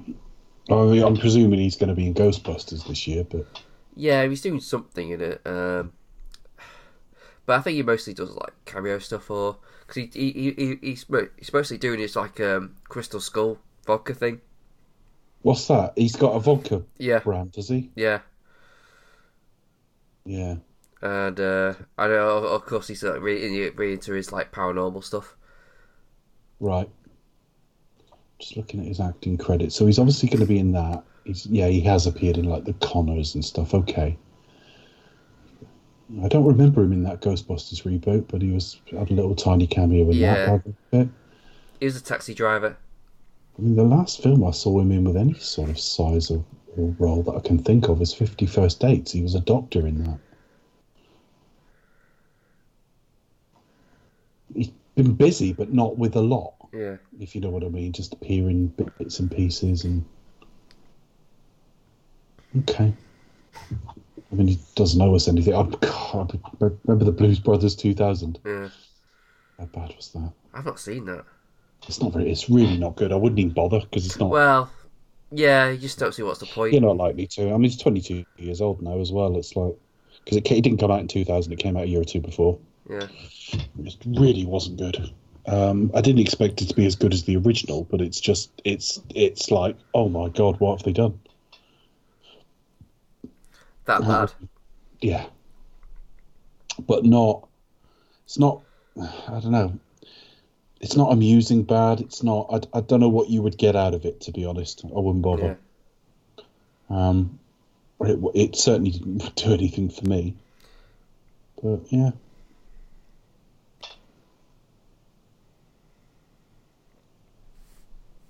Apparently, there's like Nothing But Trouble is going to be really bad. What's that? Sorry. Nothing But Trouble. What's that? I think it's got him, John Candy, Chevy Chase. I don't think I've seen that. I could be getting it wrong, but basically he plays like an old like judge. Oh, I see it. 1991. Yeah. Who the hell is? Who's the one made up as an old guy? Dan Aykroyd. Yeah. That's him, is it? That does look pretty awful. Okay, fair enough. All right, so we're starting to get to the meat of this plot now. It's yes. Well, certainly sort of towards the final act. He's just overheard what they are doing, or he's hearing it now. Yeah, and it's made clear we've got to return Valentine to the ghetto. Mm. I don't want Winthorpe back after what he's done, so it's like they're just going to keep. Hold on a minute. Do you really? Yeah. So keep him on as MD. The N word. Yeah. They cannot run. So they're not going to keep him, and they don't want Winthorpe back. So they're both going to be ruined until we get the crop report. So that might give them. Sort it out. It's insider trading, isn't it? If you've got knowledge of the market no one else has, that's insider trading. It is, yes, insider trading, yeah. Mm. Now, I don't know how, because I don't know enough about how it works, but apparently some of the stock market rules were changed in response to this film. Yeah, I think it's quite interesting how it pointed out sometimes inform of real life. It pointed out something where they went, we can actually tighten the conditions that led to that. Yeah, they suddenly thought, ooh. He has comprehensively fallen apart now. He can barely do even words. Yeah, he can't he's just literally collapsed. Maybe it is Philadelphia then. I haven't got a clue. It was set up to be that, but obviously they do trade on Wall Street. But then you don't, unless you're actually doing it in person, you don't physically need to be there, I wouldn't have thought. Rocky ran down there, I'm sure he did. Mm. Where the papers van, the early morning run. Yeah. We ran past like the van delivering papers and stuff. This is Philadelphia. I do really like that those old school American buildings. They're great, aren't they? Yeah. It's funny for a country with a relatively short history compared to ours, you got some wonderful looking stuff over there. Really grand. Yeah, yeah, yeah. I mean, bear in mind, this country has buildings that are like centuries old. Yeah. Whereas obviously you've got nothing quite that age. But yeah, I suppose. I remember this. He pulls this out now, doesn't it? It's grim. Like it's got all the hair on it. No, yeah. He's done well there, actually, to steal that. But yeah, yeah. He probably had bits biting of that into his beard. He probably he probably had bits of that stuck in his teeth and stuff when he got home from filming that day. What? Yeah. That can't taste nice. No. And this is where the dog pisses on him. Oh, fuck's sake. Do you think could it get any worse? Nice that they got in a session dog to do that. Yeah. Oh dear. Hang on, is that a Border Terrier? It might be, That's the breed I'm getting this year. Looks a bit big for a border. It's the breed I'm getting this year. Could Google it. Don't matter. And of course, the rain. Yeah, it always rains when things are bad. It's like we said before, no one goes bankrupt in good weather. No, this is it. It always rains when the end of the day. Yeah. I love that he threw it. Yeah, that doesn't happen apparently. If you throw a gun to the floor, it's very unlikely to do Probably that. going to go off. Yeah, it's not likely to. And it's a very sort of Looney Tunes comedic sound as well. Yeah. But Landis always liked that, a little bit of fourth wall breaking and silly little sight gags. I mean, he was talented. Obviously, there ended up as a bit of a whiff of scandal around him, but... And I think him and Eddie Murphy fell out on Coming to America. Well, I don't know, because they did make Beverly Hills Cop 3 after that. Or maybe they fell out on that one then. I don't know. Where that scandal is that he was involved with. Charlie's kind of hinted at it, referred to it again. Twilight's own death, so it was before this. Actor Vic Morrow and child extras, and a couple of names, were killed in an accident involving an out-of-control helicopter. The three were caught under the aircraft when it crashed, not when it was cast.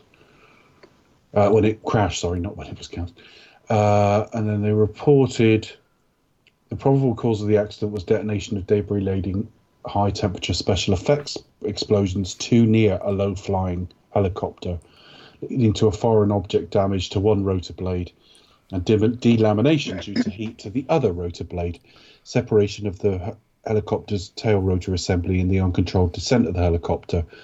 The proximity of the helicopter to special effects explosions was due to the failure to establish direct communications and coordination between the pilot and the film director. And they were charged with involuntary manslaughter. Tempted to show that Landis was reckless, had not told the parents and others of the child's proximity to explosives. And he admitted he violated the California law regulating employment of children by using them after hours. Conceded that he was wrong, but denied culpability. After a 9-month jury trial, years afterwards, 86, 87, they were all acquitted. But he was reprimanded for circumventing state of California's child labour laws. And dear. He had to settle out of court. The parents of the children sued, settled out of court with the studio for $2 million per family. Vic Morrow's children, one of them being actress Jennifer Jason Leigh, also settled out for an undisclosed oh my gosh. amount. And then, so where did he directed him in? I just read something. It was something to do with. It was an interview with Eddie Murphy where he said they didn't get on. No. It was 1990 into. It was Coming to America. They fell out on, I think. Sometimes it just happens. Yeah. When asked by was a Playboy interview why he gave the directorial job to Landis instead of directing Coming to America himself, Murphy said, "I wanted to help out Landis. I figured give this guy a shot because his career was," and it says expletive, so fucked, presumably.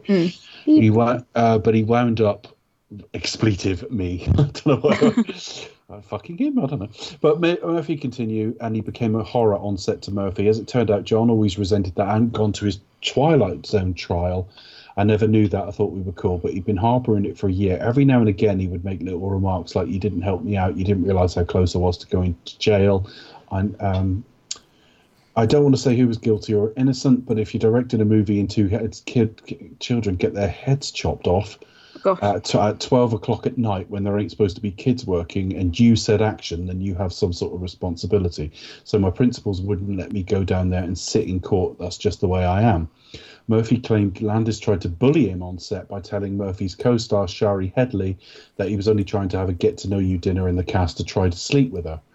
He also accosted two of Murphy's writers on set. I'm trying to get to just the main bits.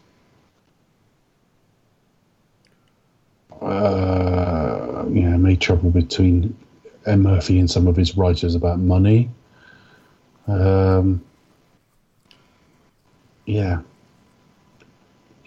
the story continues when Landis comes to Murphy's trailer after the incident to make, as Murphy put it, this big speech. His voice was trembling, and it all came out that he didn't think I was talented.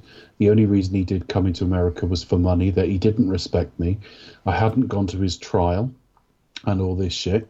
Called me ignorant, and I don't know what that was because it's a swear word. I'm sitting there shattered. I'm thinking, this fucking guy, I bent over backwards to get this guy a job. He probably won't even acknowledge what happened. He didn't realise that his career was washed up. Yeah. So they obviously did work together a few years afterwards, but there you go. It took him a while. Yeah, absolutely. How weird, isn't it? Very strange. But why is Landis pissed at Eddie Murphy? Because what can he do about what can he do about a trial for a film he wasn't even on? Yeah. Unless he just thought they were friends and figured that he deserved some kind of support. Yeah. Just seems a little bit irrational, but that's one side of the story, obviously. But the side is that he tried, to big it up and ridicule Eddie Murphy. That is the worst fucking gorilla costume I've ever seen. It's awful. It is a guy in a suit. It's just terrible. Even worse than Diamonds Are Forever. And the 1976 King Kong. This is a classic Eddie Murphy character that you would do in SNL. Oh no! This is the sort of thing you can see him walking onto the sort of set for this bit and getting a round of applause, can't you? Merry Christmas. Merry New Year. Merry New Year, that was it.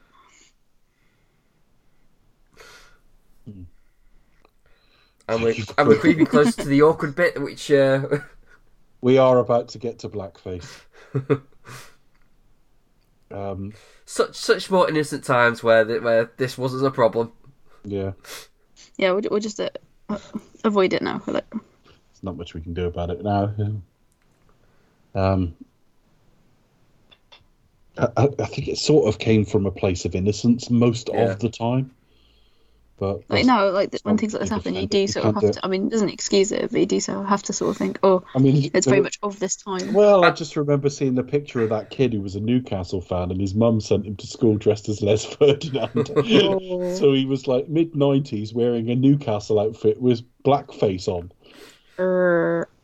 I mean, to be fair, the whole, especially in this film, the whole dress fit is meant to be like, this is just silly anyway.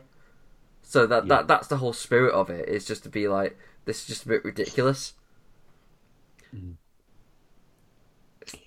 It's not from a offensive kind of vibe, really. But, I can see why people would find it offensive. Obviously. I mean, the worst thing that John Landis ever did is Max Landis, let's be fair. Yeah. Harsh. But true. Yeah, it's not like killing like a couple of kids with Oh, right. on set of a film. No, That was negligence. yeah, And yeah, I bloody awful though. Kids working at midnight and all that shit, and it's just how one-tracked and selfish he must have got to the point that like the only thing that matters is getting whatever shot he wants. yeah. I know there's pressures with it, but even fucking so. I must say, Jamie Lee Curtis looks kind of hot as a Swedish. She does. Little Heidi's all grown up. Yeah, she's kind of cute. Yeah. Can go from Sweden. But you're wearing lederhosen. Yeah, for sure. Yeah. There is something very like lazy porn scenario about this, isn't it?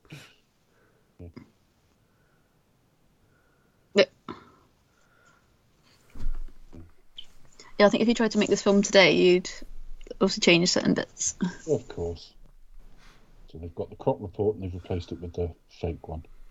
It's actually brilliant. You did that slightly blowjobby impression, tongue in the cheek, then as well. A bit like, ooh. Excuse me.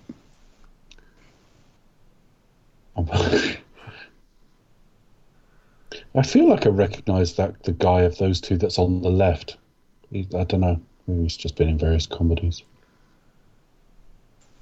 This film struggles a little bit now because it's just that bit's great where they like actually swap the case and stuff, but it really doesn't get going now until they're on the floor of the stock market. It's quite a well thought out plot. Yeah, it's quite clever actually, isn't it? It starts off as a kind of nature versus nurture debate. Spirals out of control. And they clearly both have something to offer. Of course.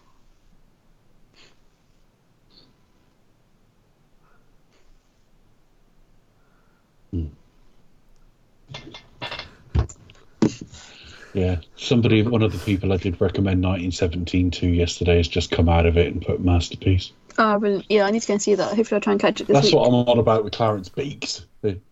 Mendes is a hack. I'm like, fuck cringe. me, what? Jesus, really? What did you just fucking watch? What was that? Well, he came out of the film and just said he was frustrated by it. Film of two halves. Mendix is such a hack. Who said that? Just one of the mutual friends on there. It goes under Right. the name Clarence Beeks, and he's just got horrible fucking taste in film. But he's one of these people that when he like slags a film, he sounds like it's hurt him personally. Do you know what I mean? Yeah. I'm starting to get a bit pissed off with it, to be honest.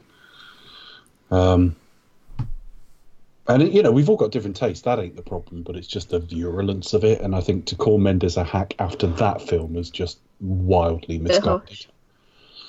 Wildly misguided. But you'll see, a hack implies a certain lack of creativity and also a bit of fucking laziness. Yeah. And if there's one thing that film isn't, it definitely feels like a passion project because at the end he does like dedicate it to one of his family who was obviously in one of the wars and just said thank you for telling us the stories, and it's just the work that's gone into it is phenomenal. We thought so. They have deliberately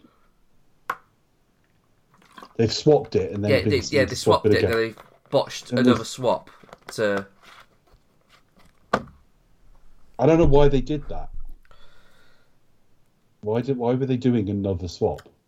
I think it's to get him because. Well, that's what I mean. Were they just trying to draw him out? Yeah. Right. Okay. That's a high risk strategy. But it's still it's a plot. He's a villain and he's like his comeuppance. So that. Yeah.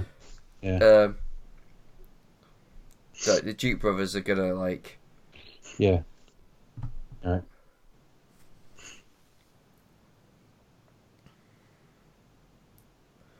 Yeah, because what's the plan here? Yeah, exactly. They've got a gun at their backs, and this, obviously it does all work out, but that was a high risk strategy when you already had what you needed. But there you go. I don't really watch it for the plotting, although the end scheme's all right. That is the picture, I think. Clarence Beeks. Yeah, there you go.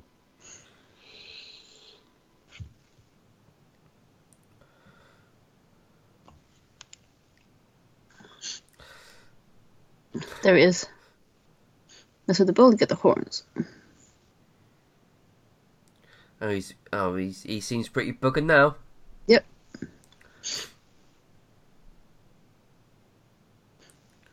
Which is the most convincing? Down you go. Dear, dear.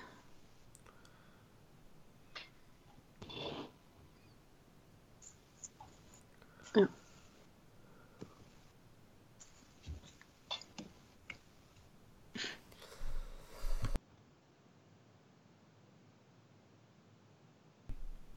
I mean, surely there must be like a place for it to insert. Surely, or it just tears through the costume. Yeah. Hold on a minute. So just hear a ripping noise.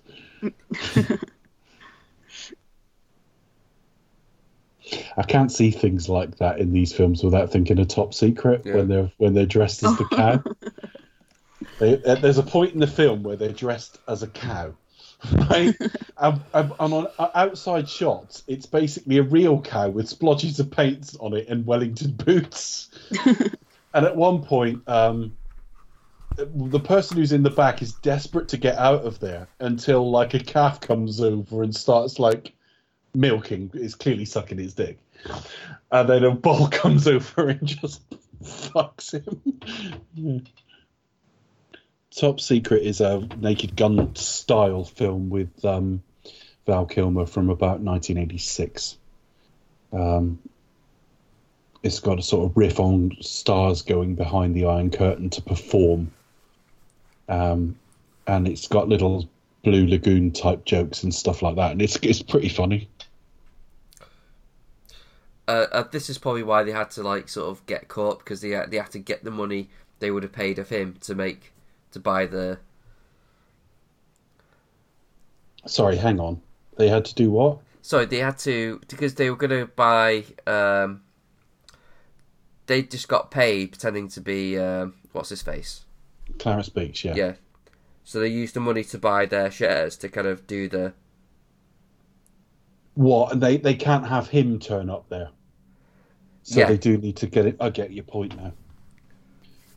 Because otherwise he would just turn up and get paid for the wrong information. But they need to win. They need the money to stake. Yeah. Got you.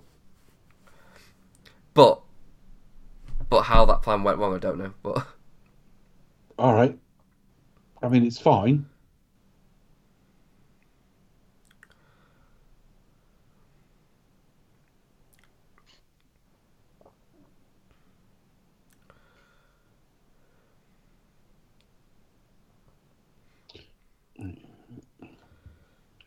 Just looking for the person who liked it. Yeah, there you go. Masterpiece. Awesome. I'm glad people are enjoying it. 1917 is a really good film, but nothing is for everybody. You know, if you don't marvel at the technical side of it, you may not bond with the characters and stuff like that. So, nothing's for everybody. But it's an incredible feat of filmmaking, and it adds to the language of like war cinema. You know, it's added like. I've not seen it just yet, but if anything, it looks like a worthy entry into war cinema. It's all forward momentum as well. And while Faux One Take's been done before, certainly when it's a whole film, it normally comes off as deeply fucking pretentious. And I here, think with the director like Mendes, he can. I can't see the film actually made any other way for the same impact now, which is probably the biggest compliment I can give it.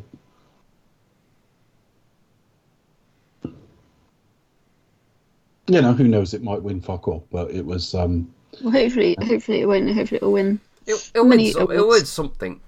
Yeah. Cinematography, makeup. Trouble is, cinematography always gets interpreted as pretty. What's pretty? I've made that mistake in the past. Best cinematography on Her Majesty's Secret Service. Well, what I actually meant was it's the prettiest Bond film. It looks good. The cinematography in this film's astounding. Also, a film like that, if it doesn't, if it wins, like Best Picture or like editing, actor, things like that, it often picks up a lot of like technical awards, or like sound, indeed editing, cinematography, or any sort of technical awards, things like that, visual effects. Yeah. So that could be the way it goes. Even down to like lens choice, because obviously you can fit lots of different lenses for different needs on most films, but they'll have had to go with something that works for like everything, because you're not changing camera all the time, and even where there's hidden cuts, you can't suddenly have a different lens on it after that cut, because it will look different. And that's fine while you're sort of within 10 to 20 feet of them, but when you do have like more sort of higher shots and distant shots and stuff like that, it's still got to work.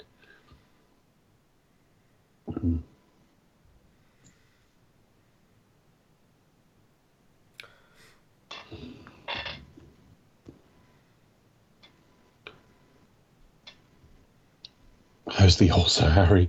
That's the thing. I've met a few like former stockbrokers in my time. They're like financial advisors who used to live in London and work in, and it just doesn't sound fun. It just sounds like it's really stressful. It sounds unbelievably stressful. Burn the candle at both ends for as long as you can hack it and then get out.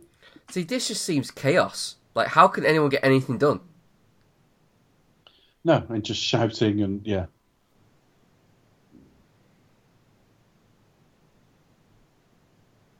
And it is just basically, it always comes off as just basically gambling. Yeah. Well, you are, aren't you? It's risky. You're taking a punt. Well, I mean, it's like when we do have like stock market crashes and they go X billion wiped off like the economy or value, and you just go, none of that's fucking real. Do you know what I mean? It's all about confidence and demand and shit like that. Yeah. I just couldn't imagine being in this environment, to be honest. No. Yeah. I think you really do have to have like nerves of steel. Yeah. How stressful though. If you do make a wrong gamble, you can, Yeah, you bring down entire companies. Is it? I wonder if it. Yeah, it must be constantly electric though. You can feel like the energy. But at the same time, I wouldn't want to do that job. Can you imagine Nick Leeson when he brought down Barings Banks? He must have been like, oops. Oops. Oops. Shit. Well, there was that film made about him, wasn't it? Starring Ewan McGregor. Yeah, was it Rogue Trader? Yeah. Yeah, many years ago. It came out at the same time as Phantom Menace. I've held him started for 2 different reasons. Yeah. Wow, he went to prison for quite a while. Ewan McGregor? No.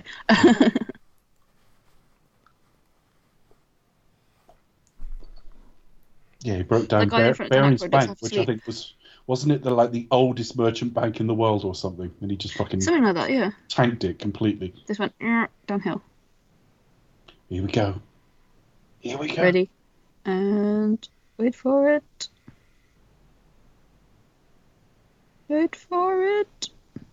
Ding. Yeah, remember in Bottom where it was the most underwhelming sound? Here it comes! That's it. And that's it. Yeah. Here it comes! That's Shatner, wasn't it? Here it comes!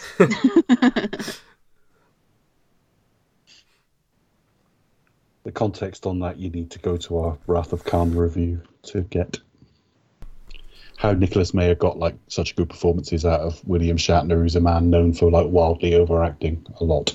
A million takes. Just make him tired. Again and again. Yeah. Keep going till he's tired, and he just says it.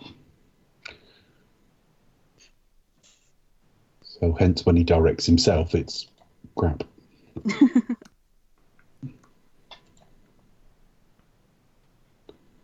Here they go. Actually, the logistics of filming this is a bit of a pain in the ass. How can you know what you're taking down? Is it? Yeah, exactly. It'd just be a blur. Yeah. It's just writing any old shit. Yeah, writing any old crap. And who exactly is it? Yeah, and he's writing that. So how can you pay attention to all of that? 200 to the one with the big tits. It's what he's literally. The bloke who's balding a bit. Just, yeah. They've just clued in. So. And the president's about to make a statement. Quick. That just looks chaos, doesn't it?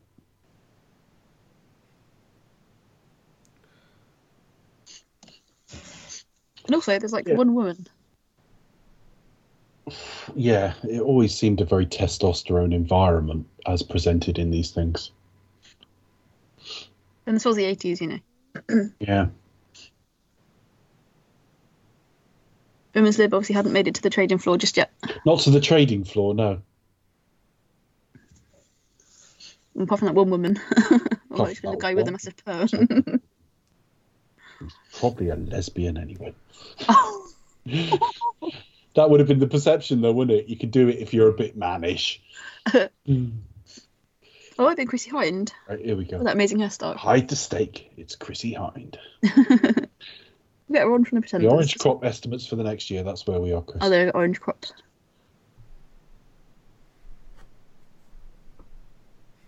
So about the orange crops. Were we actually told in this film what the fake... Obviously, we can know what the real clock report's going to say now, but did we know what they were doing before that? Oh, I don't know. I don't remember them ever saying it's going to be a load of old bollocks or whatever. Not affected the orange harvest, so their fake report must have said it's going to damage it. So they were selling at a... Dun, dun, dun. So they were selling while the price is low. The price is now going to go up. That doesn't make any sense. That can't be right. Unless they were... Oh, they were buying. Everyone else was selling. That's it. So the price is now going to shoot up and they'll sell it all. Go. What are they doing? So they were buying when it... Yeah, I've lost the plot on it, to be honest. Buy him. Sold. So they're selling now. Look how pleased with himself Eddie Murphy looks. He's like, yeah. Why not? Okay. And why not? Let's do it. Thank you. That's the poster there, isn't it, with them two? Oh, yeah. I think it is, yes. There's one of them outside as well. There's 2 or 3 different variants. Oh, he's gone down. The original one, when the film first came out on VHS, I can't speak for cinemas because I don't remember. You had that artwork of them stood in front of mirrors. Yeah. Do you remember the picture I'm on about? I think so. Hang on, I'll share it with you on the messenger feed if I can find it. Moving places, artwork. We'll just call it artwork and I'll see what I can find. Yeah. Uh-huh. It is.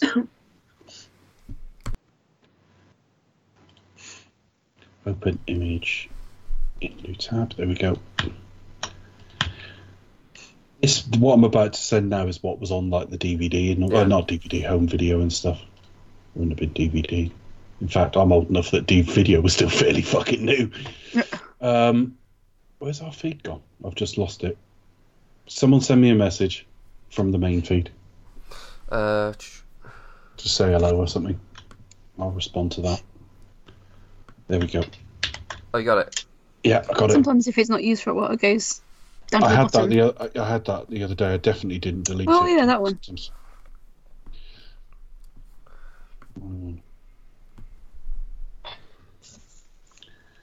$1. Thank you, Lewis. I like the fact that you did $1.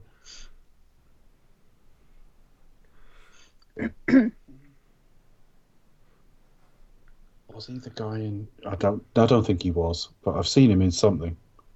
He looks a bit like he should be playing Lenin in a biopic. Young Lenin. I recognise that guy as well, the one that's just been talking to. Yeah. Excuse me, sorry. How anyone buys them as real gorillas, I do not know. I've not had that yet. They're still talking to.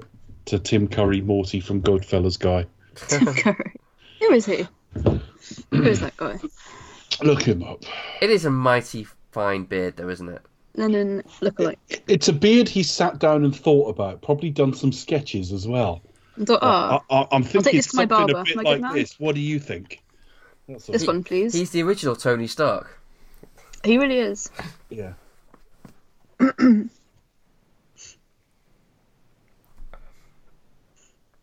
not even listed.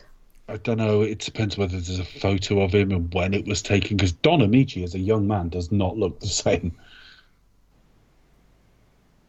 I'm still looking. I may find it in a minute. May not.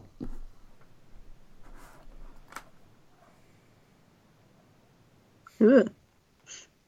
Arlene Sorkin was uncredited in this. She was the voice of Harley Quinn for years. Oh, Al Franken. Oh, of course. Is Al Frank? Where was Al Franken? He was one of the baggage handlers. Right. Apparently, he still receives royalties to this day. Cool. Bo Diddley. That's the one I said I recognised then. It was a very young Al Franken. So there he is. That was him. I didn't recognise it was him. Went on to be a US Senator. And Bo Diddley played the pawnbroker. Legend. Well, still a crack cab, I don't know. Why do people's tastes always go really posh as soon as they got money? Why are they not having fucking super noodles or something? Pot noodle. Crack an egg into it, my good man. I like it when it sticks to me gums. He's wearing the most 80s jumper ever. That's how I have my super noodles. What the fuck is he wearing? In fact, both of them are wearing very... Yeah, those 80s jumpers ever. Yeah, but he's like wearing them in the Bahamas, though, isn't he? It's like, why would you wear a jumper? Oh my god, look at his earrings. Statement earrings. Yeah, I don't know. I hadn't really thought about that, actually. They're somewhere really hot, were they? Let's go. They seem like they're quite long from wherever they're long way from wherever their house is. Yeah, something like that. This is quite funny. Outtake scene. I like the outtakes on the end of films anyway. It used to be funny. I mean, it depends on the film. I wouldn't want to see a load of like pratfalls on the end of The Godfather or something. It does depend on the film. But they used to be quite funny on the Burt Reynolds films and stuff. Yeah, and I didn't work out who that guy was. President of Exchange, I think it's Alfred Drake. Let's assume it was. He was in Oklahoma. Kiss Me Kate, Kismet. Oh no, they weren't on screen. That was theatre. Oh, it's Giancarlo Esposito from Breaking Bad. Was he in it? He was cellmate number 2 or something. Apparently, I didn't. Oh right, so he was one of that. Didn't really see him in this one. How about that? He wasn't in a vast amount of cinema. The guy in question, so yeah, he just reminds me of people. I think more than anything else. Did more theatre than anything else. I feel old. Well, you're actually in your prime, given the the incumbent Batman. You're over halfway through the year. How's our crime rate's going? Because Chris spectacularly failed. I've inherited, quite the portfolio. Yes. From Chris. So basically, you're blaming me for your bad rap. Yeah, I'm the only one for whom it was a runaway success so far. You had a really good year. I had a good year. What's your secret? Eh? What's your secret? I don't know, given this is all fictional and I did fuck all. Spoil the illusion. Yeah. So, yeah, John Landis just took to making crap after a while. He had a hell of a run, and then the run just ended. But I suppose that happens to most people at some point. He was in Psycho 4 or one of the sequels. Yeah, but I'm talking about as a director. When you think he did American Werewolf in London, he did The Blues Brothers, he did this, he did Michael Jackson's Do you think we should do like a John Landis series? No, because he did Kentucky Fried Movies first, Animal House, and then you get to The Three Amigos and Coming to America, and then it really drops off. Three Amigos was okay. Three Amigos was all right. And I really like Three Amigos. Yeah, it dropped. But I meant, but after that, apart from it sort of drops off a bit, doesn't it? Really, quite badly. Yeah, I know he did the Thriller video. Yeah, back in here. If you weren't around in that time, you've got no idea what a big deal it was. Music video was still fairly young, and it was just so different. Oh, did the remake? Oh, dear, I didn't realise that. Of what? Of Blues Brothers, sorry. He did the sequel, Blues Brothers 2000, which was poor. But yeah. Oh, it turns out the people in this film are fictitious. Right, okay. Phew. Wow, what a relief. Yeah, so that's our Christmas commentary for last year. Yes. Our commentary for 2019 in 2020. Oh, well, we've done it now. Coming up next is all the Star Wars stuff to finish off the rankings, and then we move on to John Wick. Yeah. Chris's turn for the Christmas commentary next year, and we think we know what it is. Yeah. So, yeah. I won't say what it is, but I will say it will be Ice to See You All. Ice to See You. That's right, it's McBain. McBain, the movie. We're going to commentate on that 15-second clip from the episode of The Simpsons. I wonder if somewhere somebody has done like a supercut of all the like McBain or I bet you'd Radioactive find it. Man. I bet you'd find it. It'll probably be like half an hour long, but somebody's put together all the clips. You can normally get all these things cut together with anything. You get, even like the Fast Show. If you want to get like everything cut together from certain characters, you can find. There's a supercut of the Bond movies, isn't there? I think. The full McBain movie, hidden in The Simpsons in high quality. All credit goes whoever put this together. I don't know if they've... That's actually just 4 minutes, though. And then there's all McBain clips as of 2017. That's 6 minutes. Oh. He's only been on screen for 6 minutes in all those years. Did he get Mendoza in those 6 minutes? Probably not. Well, yeah. I would have thought he's quite successful at what he does, clearly. Isn't Mendoza like a generic villain name that's used all the time? Yeah, generic villain name. Yeah. Gotta get Mendoza. Robert Davi wouldn't even lower himself to that. No. For something way more distinctive like Sanchez. Sanchez. Yeah. Well, Sanchez is a good villain name. It does work, actually. It's a pity David Hedison had problems. Better than Mendoza. But yeah, I don't know. God, there's rumours about the Bond again, aren't there? They're absolutely running with the fact it's going to be James Norton now. Yeah, he's rumoured to be the next one. Then doing the theme song could either be Billie Eilish or Beyonce. Bit of a contrast. Billie Eilish, Jesus Christ! I can't pronounce her name. Sorry. Stuff because I'm old, but like if she was, she'd be the youngest. Well, yeah, but she's not a right fit. 4 when Casino Royale came out. It's like choosing Radiohead when they're doing the.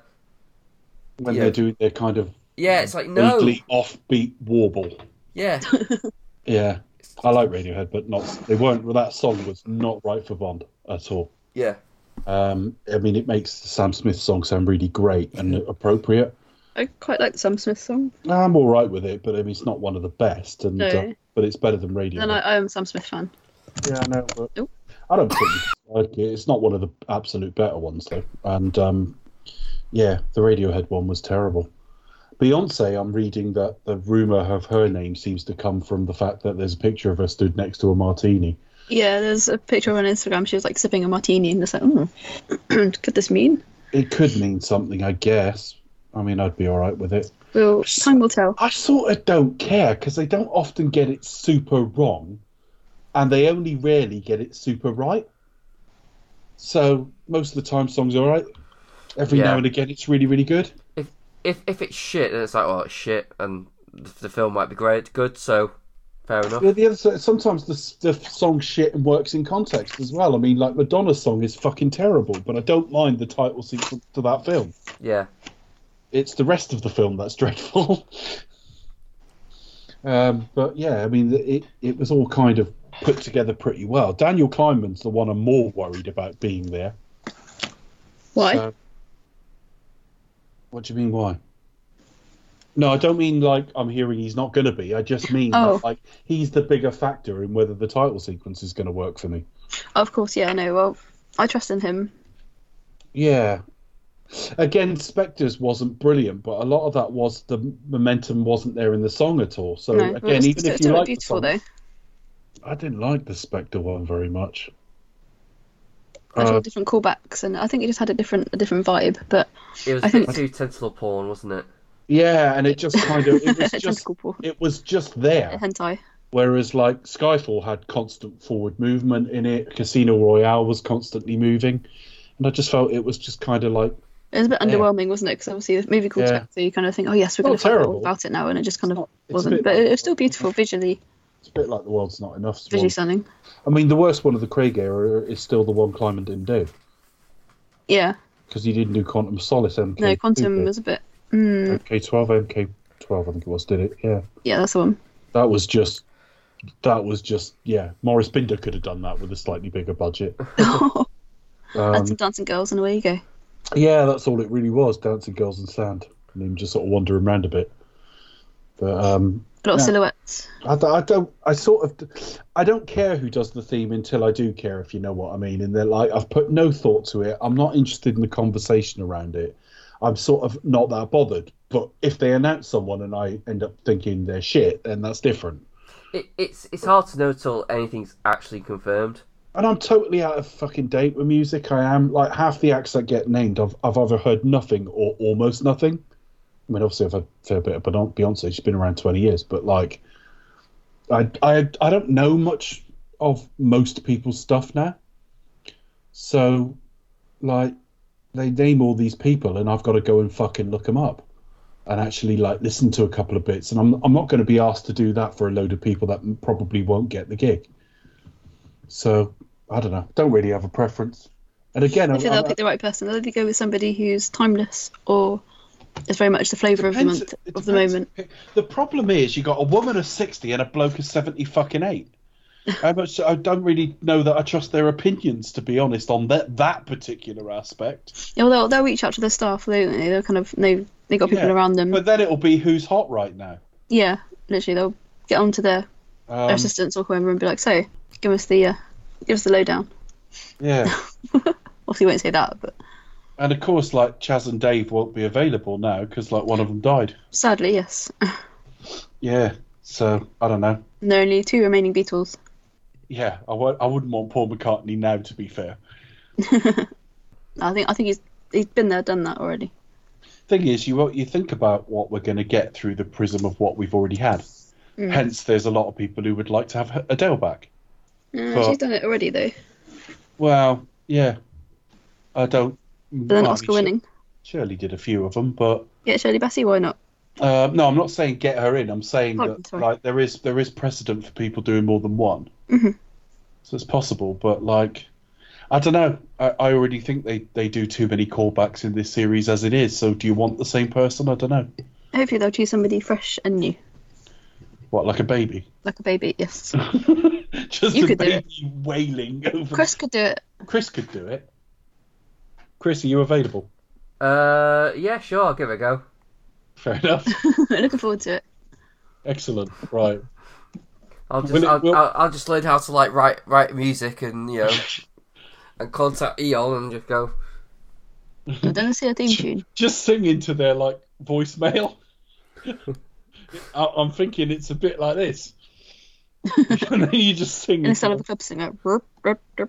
You tick tock, tick tock. Oops, I've got no time to die.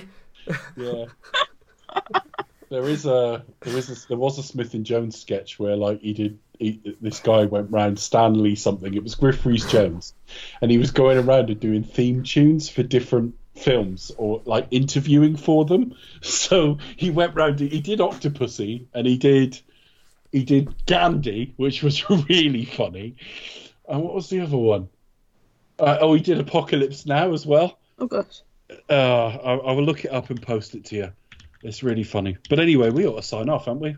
Yeah, we just sort of rambled on now. So we have really. I didn't talk over film either, but there you go. We've done our Christmas commentary. Merry Christmas, folks. Merry Christmas, folks. We hope you all got what you wanted. We hope you enjoy your presents. So there you go. Merry New Year. I'm just posting it to you, actually. Hang on. This is the sketch I was on. Oh, yeah, I haven't seen that one. I haven't sent it yet. So you definitely haven't seen it. No. But there you go. There it is. I will see it when you post it. Oh, thank you. There you go. So I'll post that. Anyway, so good night, Merry Christmas. And thank you to everybody who has sent in such lovely words over the last few days. There's been a few of you. I don't know what's prompted it now, but a few of you have. So thank you.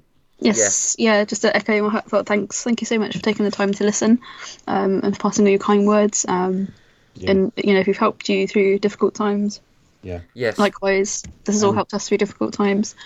Thank you so much for your kind words. And yeah, thank you. Thank you for allowing us to touch you has touched us.